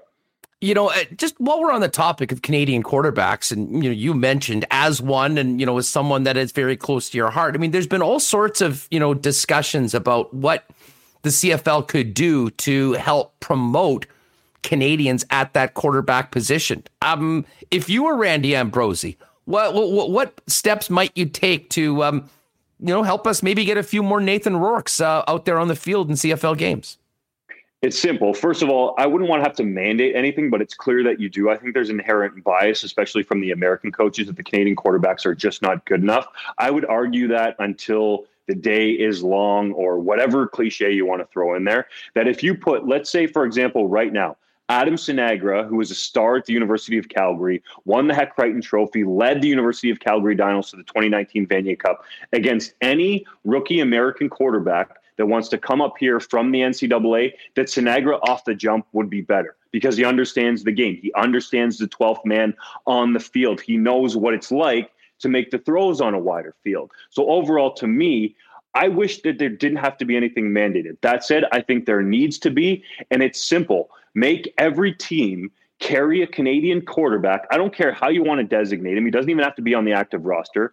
Pay him the minimum salary at least, or, the teams can pay them more if they want to, if they covet a player, and have them be developed. So really $65,000 per team, I think that's easily worth it to be developing a Canadian quarterback and potentially have not just a star, but a superstar. If Nathan Rourke becomes a starting caliber quarterback and is in the mix every year to win the Grey Cup and win the MOP, there will be all kinds of people that pay attention. Justin Dunks with us here on Winnipeg Sports Talk. Justin, what are they saying in Hamilton about game number one? People are pretty fired up about what the Winnipeg Blue Bombers were able to do, but I imagine that wasn't quite what Orlando Stanheier and everyone, both in the organization and fans, were expecting to see after 18 plus months to chew on what happened in Calgary and putting up only 6 on the board in the opener. Yeah, there was a little concern, let's say, among Tiger Cats fans in Hamilton, where I actually am right now. And there were people even on social media, or people that reached out to me saying, well, why didn't they at least warm up Dane Evans on the sidelines? Why didn't they put Dane Evans in the game? To be quite honest, that would have been completely unfair to Jeremiah Masoli to do that. He was given a couple of young tackles there on the outside, both making just their second career starts. The only other starts that they had was back in 2019, the last week of the season against the Argos, in a game that meant nothing because the Ticats had already clinched the East Division with that 15-3 record. So overall, to me, there is a question there of, can the Ticats be a more physical football team, Hustler? Because the last 2 times we've seen them play, and yes, it's both been against the Bombers have just physically beat them up the entire game, and especially the offensive line. Now, the Ticats were able to score on that first drive, but largely because they went up tempo, and I think caught Winnipeg off guard there. So there are some questions about, can the Ticats meet that level of physicality? I don't think there's any questions about them contending in the East because of how the Red Blacks look, and even the Alouettes have some holes. The Argos could give them a legitimate push, but they got to figure out how to raise that level of physicality. And when they get punched in the mouth, they got to punch back and deliver a knockout blow, especially if they face the Bombers again. And as far as the Bombers go on defense, I mean, the one question I had, and I think a lot of people had, was, the defensive secondary. When you lose Sales and you lose Rose from a championship team, the linebackers are going to be there. Willie Jefferson's back, but that still is a lot of pressure in the 3-down game. I mean, Alfred Nichols, I mean, how impressed were you with these young men making their first CFL starts and the way they acquitted themselves against a very good Hamilton team? That certainly did stand out from that game because the questions in the secondary were there. And you have the likes of Brandon Banks and Jalen Ackland who can make acrobatic catches. Jalen Marshall, who was in the lineup for an injured Braylon Addison. You have some targets there that have proven. Obviously, the reigning CFL MLP is Speedy B, and they largely held him in check. Now, I was talking to some people around the league, and they said, hey, the book's out on the Ticats. It's easy. Get up and press them, be physical with those receivers, and then obviously, let your front four, if you can, get after the quarterback. Easy for Winnipeg to do because of those bookends that they have with Jeffcoat and Jackson Jeffcoat and Willie Jefferson. But the fact that the back end held up as well as it did, especially in contested situations, has to be a positive for Mike O'Shea and his group going forward. Justin, the one team we didn't see this week is the Montreal Alouettes. Where are they right now coming into this season? And what are your expectations for Montreal? Will they be a contender in the East? There are some people that will wonder, well, can Vernon Adams Jr. put another season together? And can he be consistent, Hustler? Because we've seen it in the past where he can look great on one play, but on the next play, he's running around and throws an ill-advised pick. So he has to show that he can be more consistent. But certainly the Owls seem like they can be in contention in the East for at least a playoff spot, if not more. They have weapons there. Geno Lewis, Quan Bray, probably top among them, BJ Cunningham as well. William Stanbeck arguably is the best running back in the league, and I don't think got a fair shot in the NFL, but nonetheless, he's with the Owls. And then on defense, they finally get a proven pass rusher off the edge that's younger. John Bowman moves on. They bring Nick Usher in there. They have Almondo Sewell, who's still an absolute beast. I don't care what age he is. But to me, you look at linebacker, how can they replace Enoch Mwamba in the middle? I think he was an invaluable presence, and probably they should have re-signed him. They elected to not. And there's some questions in the secondary as well. You have a Greg Reed who was all-star caliber in 2019, but to me, that's where I start to get a little bit worried, is that other defensive line spots other than Usher and Sewell, and also at middle linebacker and some of the spots in the secondary, and even on the offensive line as well. They lose Trey Rutherford to retirement. He's moved on to be a police officer, and that guy was about to become one of the best, if not the best, interior Canadian offensive lineman. Check that. Even offensive lineman in the league, and they didn't find a way to replace him. You're not going to be able to do that, but that gives me cause for concern when they're trying to protect Vernon Adams Jr. It sets up a very interesting matchup on Saturday afternoon in Edmonton, in that the Montreal Alouettes haven't played a game. They go in to play Edmonton, who did play one and are probably still wondering how the hell they lost to the Ottawa Red Blacks in the fashion that they did. Yeah. I mean, something we shouldn't joke about is a COVID situation that they had there, right? 2 players tested positive. Brian Walker, the linebacker, and Sir Vincent Rogers, as we first reported on 3 Down Nation, tested positive as well last week. So they were dealing with those issues. They didn't have their walkthroughs. I'm sure their meetings were affected. There was no media availability, which I'm sure they were actually happy to miss.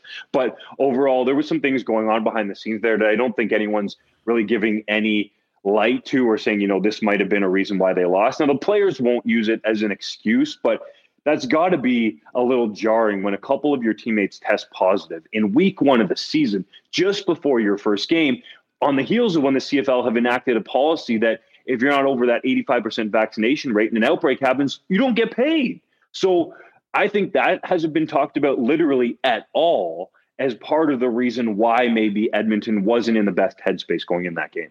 Hey, speaking of that numbers, I mean, I'm not sure if anyone knows this, but if anyone does, it would be you. How many teams are at that level? I mean, how are the CFL teams doing with vaccinations? Are there any that are in, a more precarious position than others? There's 3 teams over that level. We're not exactly sure who they are yet. The Saskatchewan Roughriders, as of last week, Craig Dickinson said the Riders were not one of those teams, but he felt like they would get there fairly quickly. The Lions have come out and said that they use training camp and Kamloops to get a lot of players vaccinated, because obviously everyone was there and the public health system that we have in Canada will allow that. So the lowest team was at 67%. And there were some other teams that were getting close to that 85% number. So it's trending in that direction. You already have 3 over, and I would imagine there's a few others that are really close. So it's hard to say when that exactly is going to happen, but that's how the numbers look like right now. JD, what are you and our pal John Hodge have cooking up this weekend, heading into week 2 over at 3 Down Nation? All right, my man. So I'm going to tease a new weekly feature that we're going to have called the MLP race. So everyone does power rankings. That's tried and tested and true. Yeah, it works. People get mad at lists and they get mad where you rank their favorite team. Of course, you know how that works, Hustler. But what we're going to do is literally every single week, essentially like the Heisman Watch, we are going to rank who we feel like are the leading candidates for the MLP award. So we're going to do it with 9 players, but we're not going to make it team specific because ultimately at the end of the year, you have 9 candidates that come from 9 different teams. But in my mind, those aren't necessarily set until the end of the year. So the MLP race will come out tomorrow as well. And then also I've been working on the TV ratings piece from week 1. I can give you a little tease on that the ratings for the opening game of the 2021 season compared to the 2019 season, we're up. Well, and I saw our pal Adam Seaborn tweeting about that on the weekend. And just before we go, I mean, that's a significant announcement in that it doesn't matter what sport. I mean, if you look at what's happened to TV numbers over the course of the past 2 years, everything is down across the board. So for the CFL to come back and have a better number than they did 2 years ago, I think it certainly shows you the core following that the Canadian Football League has. But also, there still is an appetite to watch this. And that can't be anything but good news for the folks in the CFL office, I'd imagine.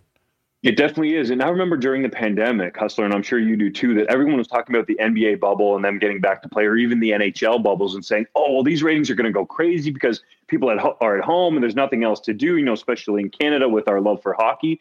But as you mentioned, those numbers were down year over year. So the fact that the CFL has come back, and at least in week 1 for that season opener, I'm waiting for the other ratings to come in to compare them also to week 1 overall. But the fact that that game was up, just over 30% from 2019, considering also that game in 2019 had the Riders playing in it, which generally draws a bigger TV audience. If you remember, it was Riders Ticats in 2019 in week 1. So this time you have Ticats and Bombers, and they outdid that rating by 30%. Certainly a major positive for the CFL. Well, great stuff. We'll look forward to everything you guys have cooking over at 3 Down Nation this weekend, and I can't wait for the games and can't wait to have you back again sometime, JD. Thanks so much for doing this. You bet, Hustler. May the winners continue to be yours, buddy. Yeah, there he is at JDunk12, and 3 Down Nation is the website. It was great to have John Hodge with us on last week, and certainly Justin just does a phenomenal job, and it is a must read for all CFL fans. Speaking of power polls, we've got one coming up for you in just a second. I think you're going to like it. Before that, do want to thank our friends at Little Brown Jug Brewing for their great support of Winnipeg Sports Talk. I'm sure many of you had an ice cold 1919 or maybe dipped into that summer variety pack on the weekend. You can still get your delicious Little Brown Jug delivered straight to your home. Easily hit the website. It's never been easier to get Little Brown Jug delivered right to you. Order by 4 o'clock for same day delivery in the city of Winnipeg. It's all there at Little Brown Jug. And check their events page too. They had live music and a DJ on the weekend out at the Tap House on William Avenue on the patio. I know they've got an opera event happening next Wednesday for those of you that might be interested in. And it's certainly a great place to meet up with some friends and have a few great beers down at Little Brown Jug Brewing on William Avenue. Or you can grab your 1919s or that summer variety pack, including the Hefeweizen and the Summer Lager at your local beer or bottle shop in and around the province of Manitoba. The Assiniboia Downs is back, live racing tonight. Man, this might be the first time all season that Darren Dunn and the gang have a wet track. We'll see what that means coming up tonight. They go to post at 7:30. You can pop down if you're fully vaccinated. 50% capacity on the main level as well as outside. And if you do want to make a reservation in the terrace dining room, you can do that as well. VLT's open daily, 9 a.m. to 12:15 a.m. Remus and I will get to our picks for today's races a little bit later on. And what a crazy finish yesterday on the PGA Tour at the WGC Memphis St. Jude. Harris English and Bryson DeChambeau cruising. Both of them blew up. It allowed Hideki Matsuyama to shoot a 63 to get into a playoff, along with Sam Burns. And Abraham Ancer, who ended up winning the playoff and gets his first official PGA Tour win. And I know our folks over at Breezy Bend were probably paying attention to that on the 19th hole after a great round. Course looking great. This rain will help Breezy as well as many of the courses around. Got that sod on the newly redone 6th hole. If you're thinking about a great spot for you and your family to golf next year, find out more at breezybend.ca or give our pal Corey Johnson a call over at Breezy Bend, and we'll hopefully see you there next year. All right, we'll get to cool bet lines a little bit later on. Great stuff with Justin Dunk and JD Bunkis. Let's get Remus back in here. Remo, I know you've got some takes on the CFL season, and we spent a lot of time talking Jays and the hockey news right off the top of the bat, but it was a wild, wild weekend to start off the 3-down game for the year. And, you know, we talked so much about how, well, we don't really know anything going in. What we do know is that we probably should have just hammered every underdog last week because you would have went 4-0. Yeah, great conversation with Justin. I was super fired up for the start of the CFL season, just talking fantasy with some guys in chat. But yeah, we had I was on the Bombers. I thought they could win. That wasn't surprising. Maybe it was surprising that Hamilton and Brandon Banks couldn't really do anything. They had the one drive for a score, and that was it. I think that was how much they couldn't score, and they got a tough matchup against Saskatchewan. The BC Saskatchewan game was so bizarre with Mike Riley. He didn't start, and then you heard his elbow was hurting, and then he came in the game, and you could tell he couldn't throw the ball, but he kept completing passes, and they almost came back. I have no idea. Those were the worst passes ever thrown in the CFL that were completed. Yeah, and it just kept happening. I still have no idea about it. And just to your point about Riley going in, I mean, Rick Campbell literally was on with Farhan Lalji saying, yeah, this happened. Well, we're going to take it easy. If you can't play, you can't play. Nathan's our guy. And then they literally moved to the screenshot and 13's behind center taking the snaps for BC. I mean, I don't remember a situation like that. The one thing that it did sort of remind me of was the Chargers-Chiefs game last year in week number 2, where Tyrod Taylor was the starting quarterback. He got shot up before the game. The doctors apparently punctured his lung or something like that. And literally 15 seconds before the first play, they told Herbert that he was going in. And there's a famous story. He gets into the huddle, and Hunter Henry, the tight end, looks over at him and says, "What the hell are you doing here?" It was that short of a decision. And it sort of sounded like that was what happened with Riley saying, I just can't go at the beginning of the game. And, they got way down 31-0. But the combination of Rourke, Riley, and then Rourke again certainly made a game for it. It was it wasn't close in the way that we thought it would be, but it ended up being a pretty exciting finish. It seems to be par for the course in the Canadian Football League. Yeah, that's what I was thinking too with the Tyrod Taylor. I remember, for fantasy, if you had Tyrod, I mean, he was literally right before. And I know that a lot of people were saying, CFL wants to partner with betting. They want people to gamble. They don't even announce the quarterback is. So I'm not really sure, the real story. But it was weird when Rick Campbell in that halftime interview was like, yeah, we're going to rest Mike Riley, do what's best for him. And then he came in the game and played great. I don't want to say played great. He completed a lot of passes that looked horrible. And I like credit to, as I see a former Bomber, actually, Lucky Whitehead has making a huge impact there, made a house call. And got him on the board. He was looking pretty good. But so that game was entertaining. I think Saskatchewan's pretty good. Although the second half, they totally shut it down. They couldn't do anything in the second half. So I'm not sure if that was just like they, thought the game was done and stopped playing, or they're not as good as they showed in the first half. Who knows? Toronto, I like McLeod Bethel Thompson. He can throw for a lot of yards. Maybe he's prone to make a mistake. But they took on and beat Calgary, and I think Calgary's kind of fallen off. You saw Bo, trouble gelling. He's got a lot of new receivers. I think some of them are talented. I like Josh Huff. Kamar Jordan is healthy, and he had a pretty good game. Maybe Calgary, I think they're going to be good, but I mean, the days of them running away with the division, I think that's behind them. I think it is the Bombers as the clear favorite. And Justin was talking about power rankings. We did power rankings. They're on our Instagram page, so it's in the description. Give us a like here. I'll bring them right up. One sec. Yeah, let's get up. Let's bring up the official week 1 post week 1 Canadian Football League power poll here on Winnipeg Sports Talk Daily. Position number 1 is held down by the defending Grey Cup champion, Winnipeg Blue Bombers. Bombers at number 1. Positions 2 through 9 is everybody else. And that's it.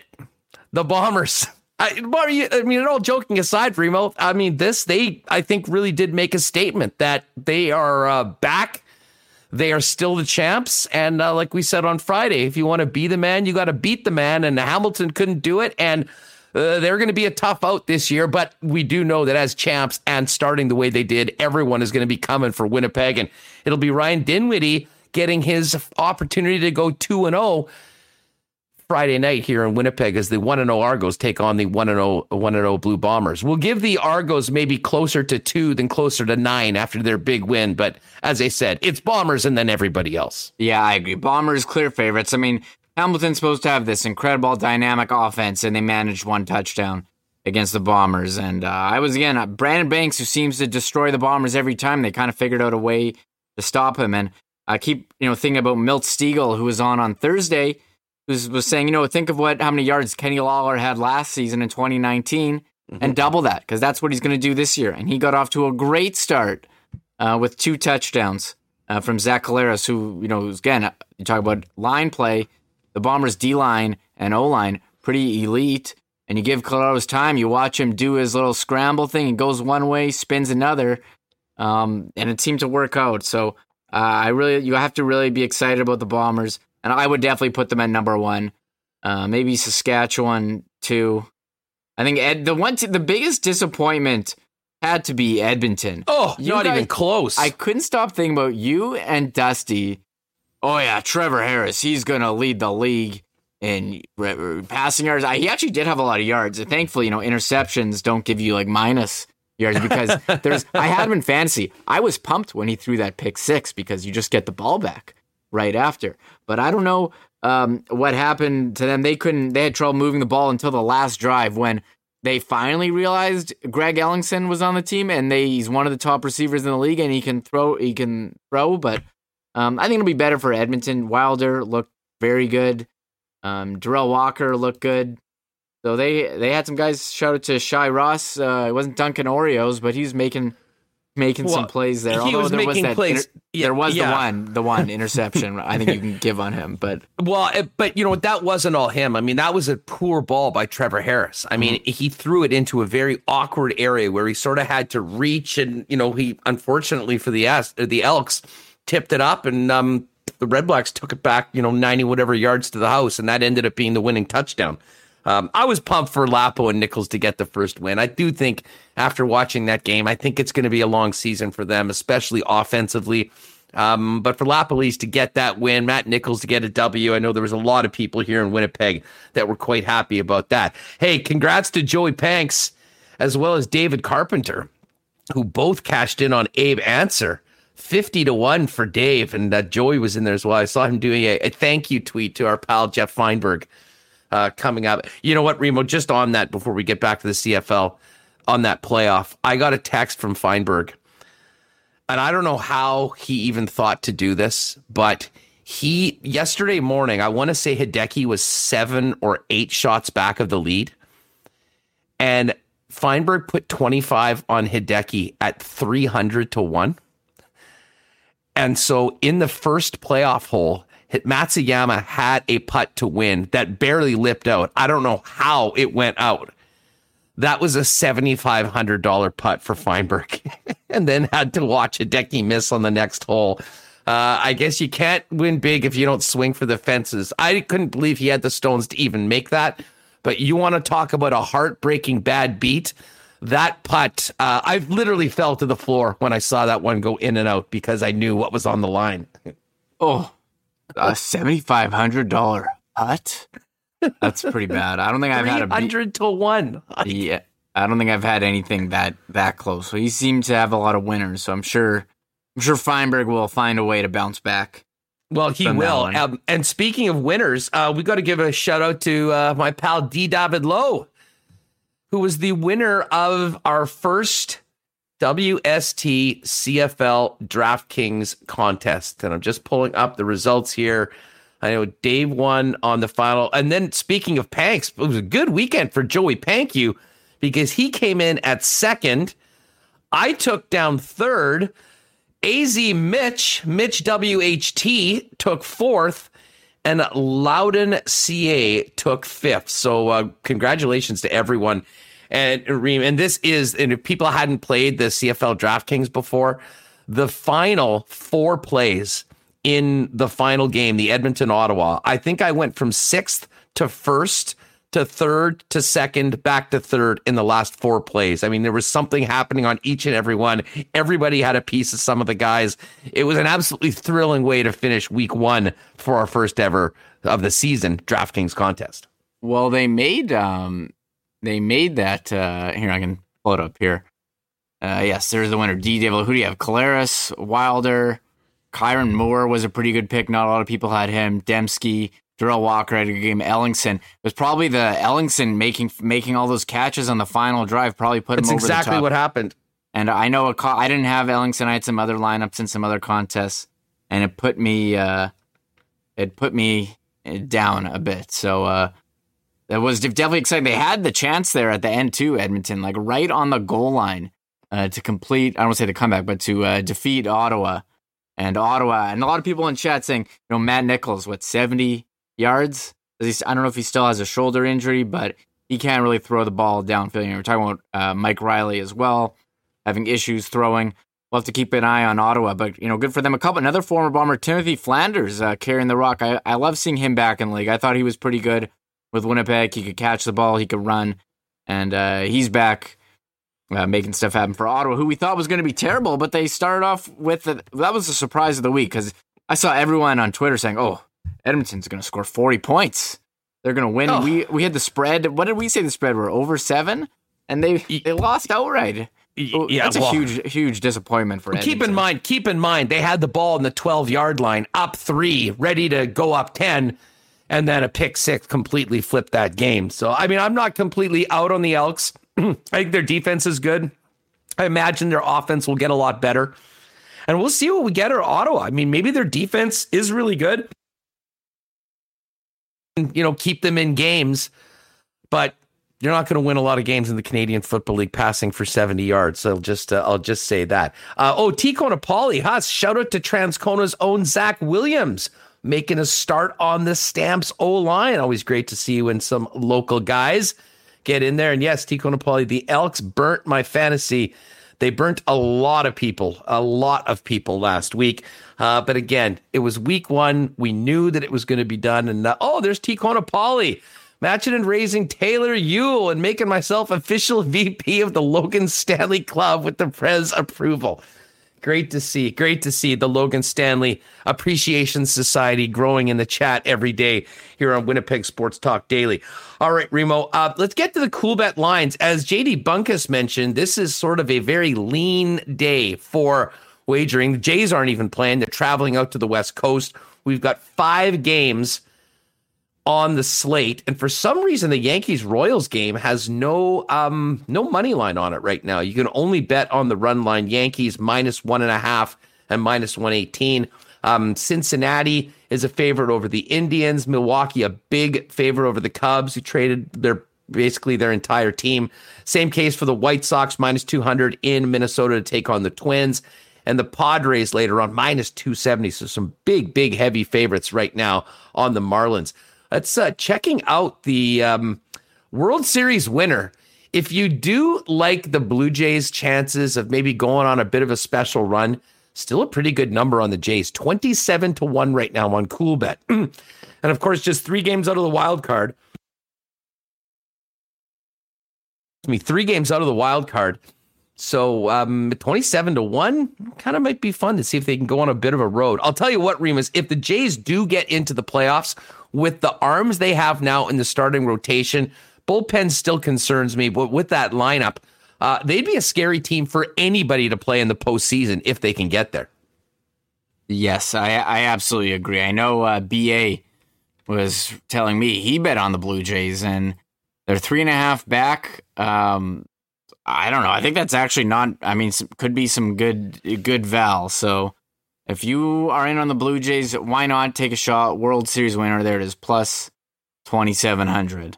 Might be worth have some fun, give you something to cheer about. Absolutely. All in on all the Jays games going forward. And as far as CFL futures, not a lot of movement. Despite the Bombers beating the Ticats in the first game of the season, Hamilton's still the favorite, plus 375. Bombers plus 425 as the top-ranked team in the West. Saskatchewan plus 550. Calgary and Toronto 7-1.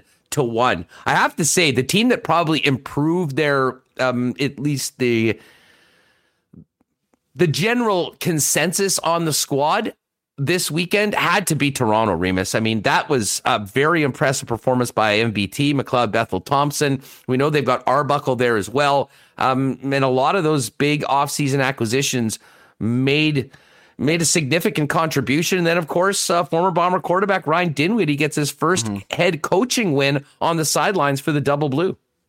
Yeah, just look at the receivers for Toronto.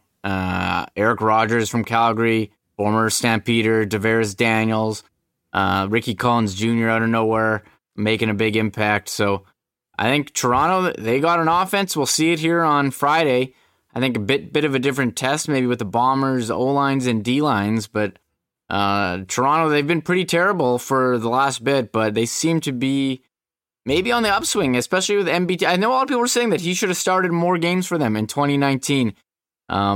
He didn't, but I mean, the guy can chuck it, and he did help me in a couple fantasy lineups too. Big time. I mean, that was the thing last year. And I remember that game against the Bombers when he went absolutely off on Winnipeg. That was sort of right when the Bombers had that little lull, then they got it together and went forward. And obviously we all know how it ended after Zach Collaros went in as the starting quarterback and the team won that championship. But yes, overall, it was a great week in the Canadian Football League, and very much looking forward to getting into week 2.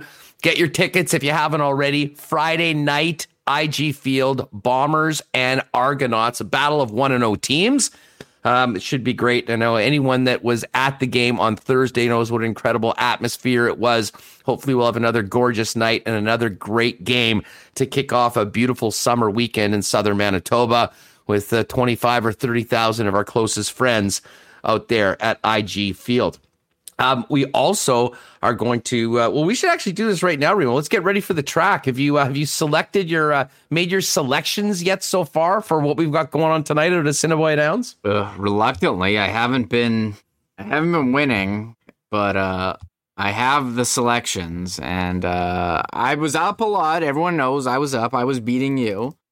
And now I'm slightly down, but closer to even. So, well, you're still beating me. Trust me on that. I need a couple more big ones like I had last week with the Derby and whatnot to get in cashing. But there's been positive momentum, and that's why I'm very excited for tonight's slate. Who are you going with? I'm pulling up my selections here. Let me go to the HPI bet. Here we go. There it is. I got the Assiniboia Downs. Okay, I'm doing 4 Quinellas today. The 4 $5 Quinellas, first and second. We will start with race 3, horse 1, and horse 2. Harry, keep the change. I don't know if that's like from Home Alone, keep the change, a filthy animal, but and then I'm going with 2. Yes, it's me, Johnny G. And race 4, I like 5 and 3. So Happy Harley and Wire Me the Money. Hopefully they're wiring me the money after I cash this ticket. Hey-o. And then race 4. Sorry, that was race 4. I'm going to race 6 now. My bad. Race 6. I like horse 4 and 5. Shooting Money. Any horse that has money in the name, you know it's an instant winner when you bet on Shooting Money. And Quincy Express. And the last one, race 7, I got horse 5 and 6, Wits, Hurricane, and Dust Roller. So those are my selections for tonight. I've been on a losing streak. Maybe I hope one of them will cash. There you go. I had my best week in a long time last week. We will hopefully keep it going. Race number 2, I'm going to put a couple bucks on number 2, Orange Theory, to win. And we're going to do a 2-3-5 triactor box on the $1, so that's a $6 bet. Moving on to race number 3, we're going to take number 2. Yes, it's me, Johnny G. Take number 3 to win. We're going to move on to race number 4, and we're going with a 3-4 Quinella, Happy Harley, and we need VLTs, please. Couldn't not bet that horse with the casino back open and the VLTs on again. Happy Harley, we'll need VLTs, 3-4 Quinella. And then I'm going to go to race 6 like you did, but I'm actually on 2 very different horses. I'm going with number 1, Doc's Class Act, and number 3, Tapmaster for the Quinella. So we'll get those in. We make the bets over there. You can see it on the screen at hpibet.com. But the best thing about it is now is you don't even need to use hpibet.com because you can do it in person by heading down to Assiniboia Downs tonight and make sure you've got your vaccination proof, and you'll be good to go. And looking forward to it, probably maybe next week, maybe say Tuesday, Wednesday, depending on what the schedules look like. Probably get out there, and we'll invite all of you to come and join us, have a few, and hopefully win a few tickets. Remo, it's been an awesome show. I'm sort of disappointed that there's no Blue Jays game tonight. I mean, coming out of that weekend, I think there's going to be withdrawal for a lot of people that got into it, and especially now that the Olympics are over. I know there was a lot of talk about, the Olympics shouldn't be, shouldn't happen. You heard from so many of the athletes how thankful they were for the opportunity to compete, and got to tell you, the takeaways from the Olympics is that we're doing a lot of great things here in Canada, producing champions. Another gold medal yesterday in the sprint. A girl who was a University of Alberta soccer player 4 years ago and had never been on the bike. And of course, the entire country still glowing from the women's big gold medal victory on Friday. Overall for Team Canada, the only thing that was missing were fans and friends and family supporting the athletes, but the nation was here, and man, did our Canadian athletes step up and get it done. Yeah, what an exciting 2 weeks. Watched a lot of it. I'm going to have to figure out like new plans now. In the evening was great. Normally my wife and I are arguing about which TV show to watch, and for those 2 weeks, our plans were predetermined. No arguments in the household. So you just, sit down, put it on. There'll always be something on any time of the day. We had amazing coverage here in Canada. I know we spoke with Sean Fitzgerald on Friday, who, covered that for The Athletic, but literally CBC 24/7, and on their app, you could watch any event. You could watch the replay at any time. We are very lucky to have such good coverage, because I know in the United States, many fans were very frustrated with NBC's coverage. It was great terrible. It was terrible. Hey, you know what? I just before we finish up, I want to read an email that we got from a listener, and I hope Ken Hilton is listening right now, because this was just so nice to hear. And I think echoes a lot of people that maybe didn't know where we were, but that have found Winnipeg Sports Talk lately. Here's what Ken sent in. I feel like I've been wandering around in a bleak and endless desert into which I was suddenly dropped last February when Ma Bell played such a really dirty, unforgivable trick on all of us, but especially on you folks who were their faces on TSN 1290. I'm an older guy, 85, and a bit of a techno dinosaur, and so it has taken me a while to get the bearings which have enabled me to actually be listening to Winnipeg Sports Talk Radio through Amazon Music. It is as if I have found an oasis in the middle of the desert. It's wonderful to hear your voices and listen to the sports news that is relevant for so many of us. Thank you for picking up the pieces and getting this show on the road. From Ken Hilton. Ken, cannot thank you enough for that. And we also got a great one on the YouTube channel over the course of the weekend from the incredible Hey. Just seeing this today, I honestly think this will turn out to be a blessing in disguise as far as replacing the 1290 all sports format. It is a little bit different. We're not on the AM radio dial, but Remo, I think the one thing that we found, many people, we hear it all the time, actually prefer this format better. They can listen on demand. They know it's going to be there each and every day.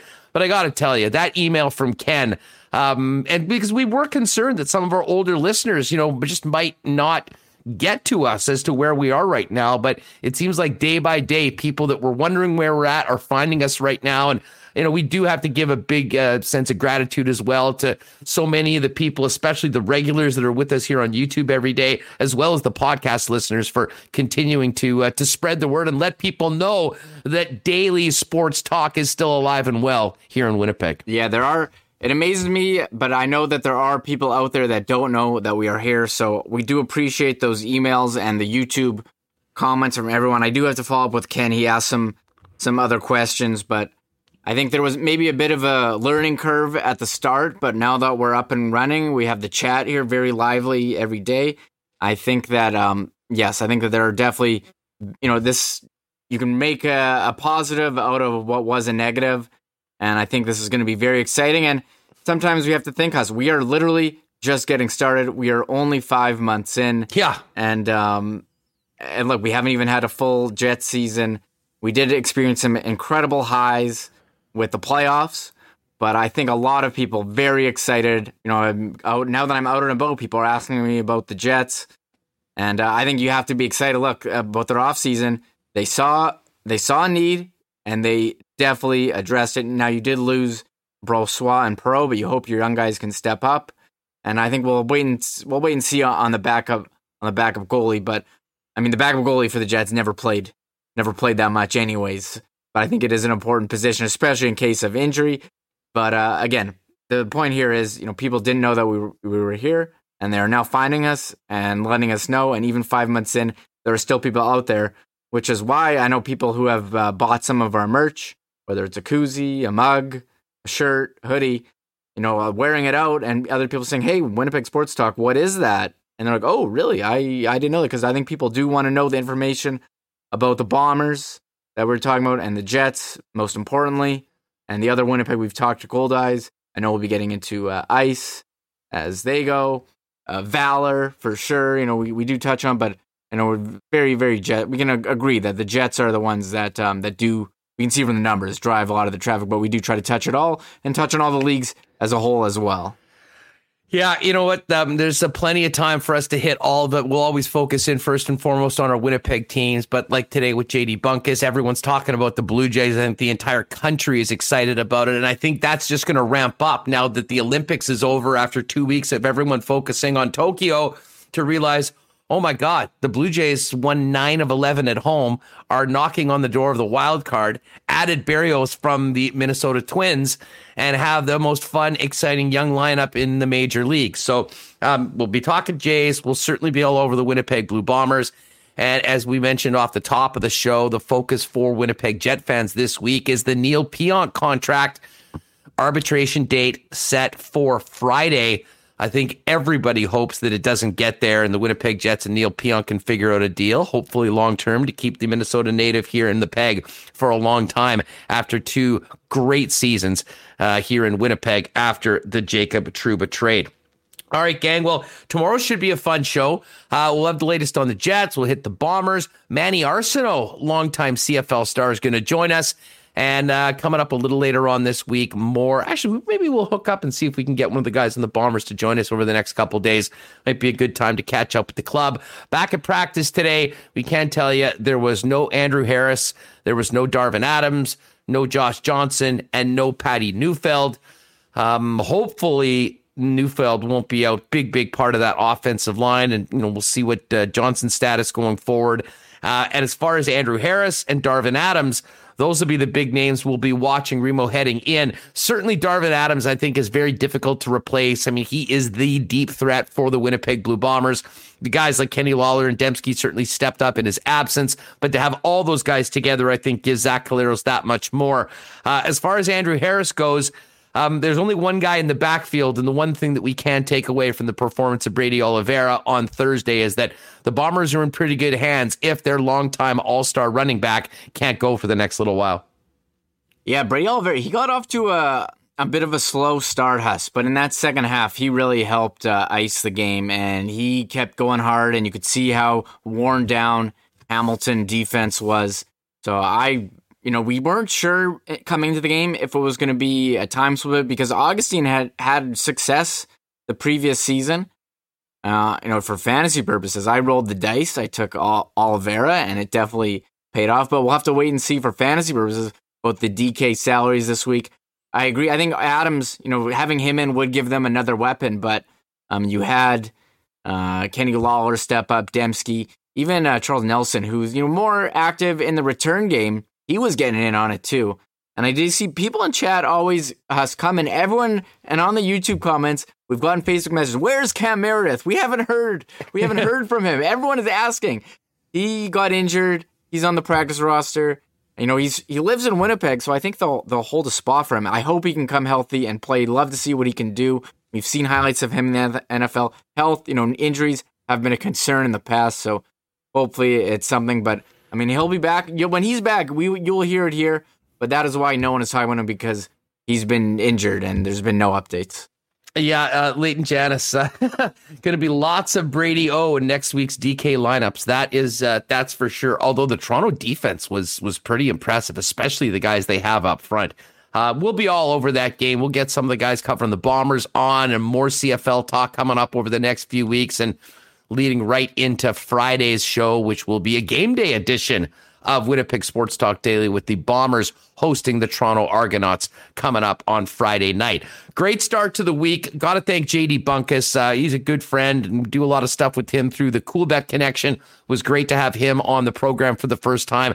Definitely, if you're looking for a fun show, especially if you're a Jays fan, guys will be talking almost exclusively Jays in the morning. I guess it starts, 9 o'clock or 8 o'clock here to 11 a.m. If you're listening online from Winnipeg. And Justin Dunk, one of the best in the biz, 3 Down Nation. He and John Hodge have such great CFL content for CFL fans. It was great to have him on the program. As always, big thanks to our sponsors, Canadian Club, Royal Sports, the Nick and Nicky DQ Group, Not Autocorp, Boston Pizza, Paramount Services Limited, Little Brown Jug Brewing, Assiniboia Downs, Breezy Bend, and Cool Bet Canada. Folks, have a great night. Thanks so much for listening. If you're listening on the podcast, do us a favor, rate and review. If you haven't already hit the like button, please do that. Make sure you're subscribed, and join us daily, 1 o'clock here on YouTube, in your podcast feed just after 3 here on Winnipeg Sports Talk Daily. Have a great Monday night, folks, and we'll see you back here tomorrow at 1. Oh my God! Oh! Shut it down! Thanks for tuning in to Winnipeg Sports Talk Daily. Make sure to subscribe on YouTube and your favorite podcast feed at winnipegsportstalk.com.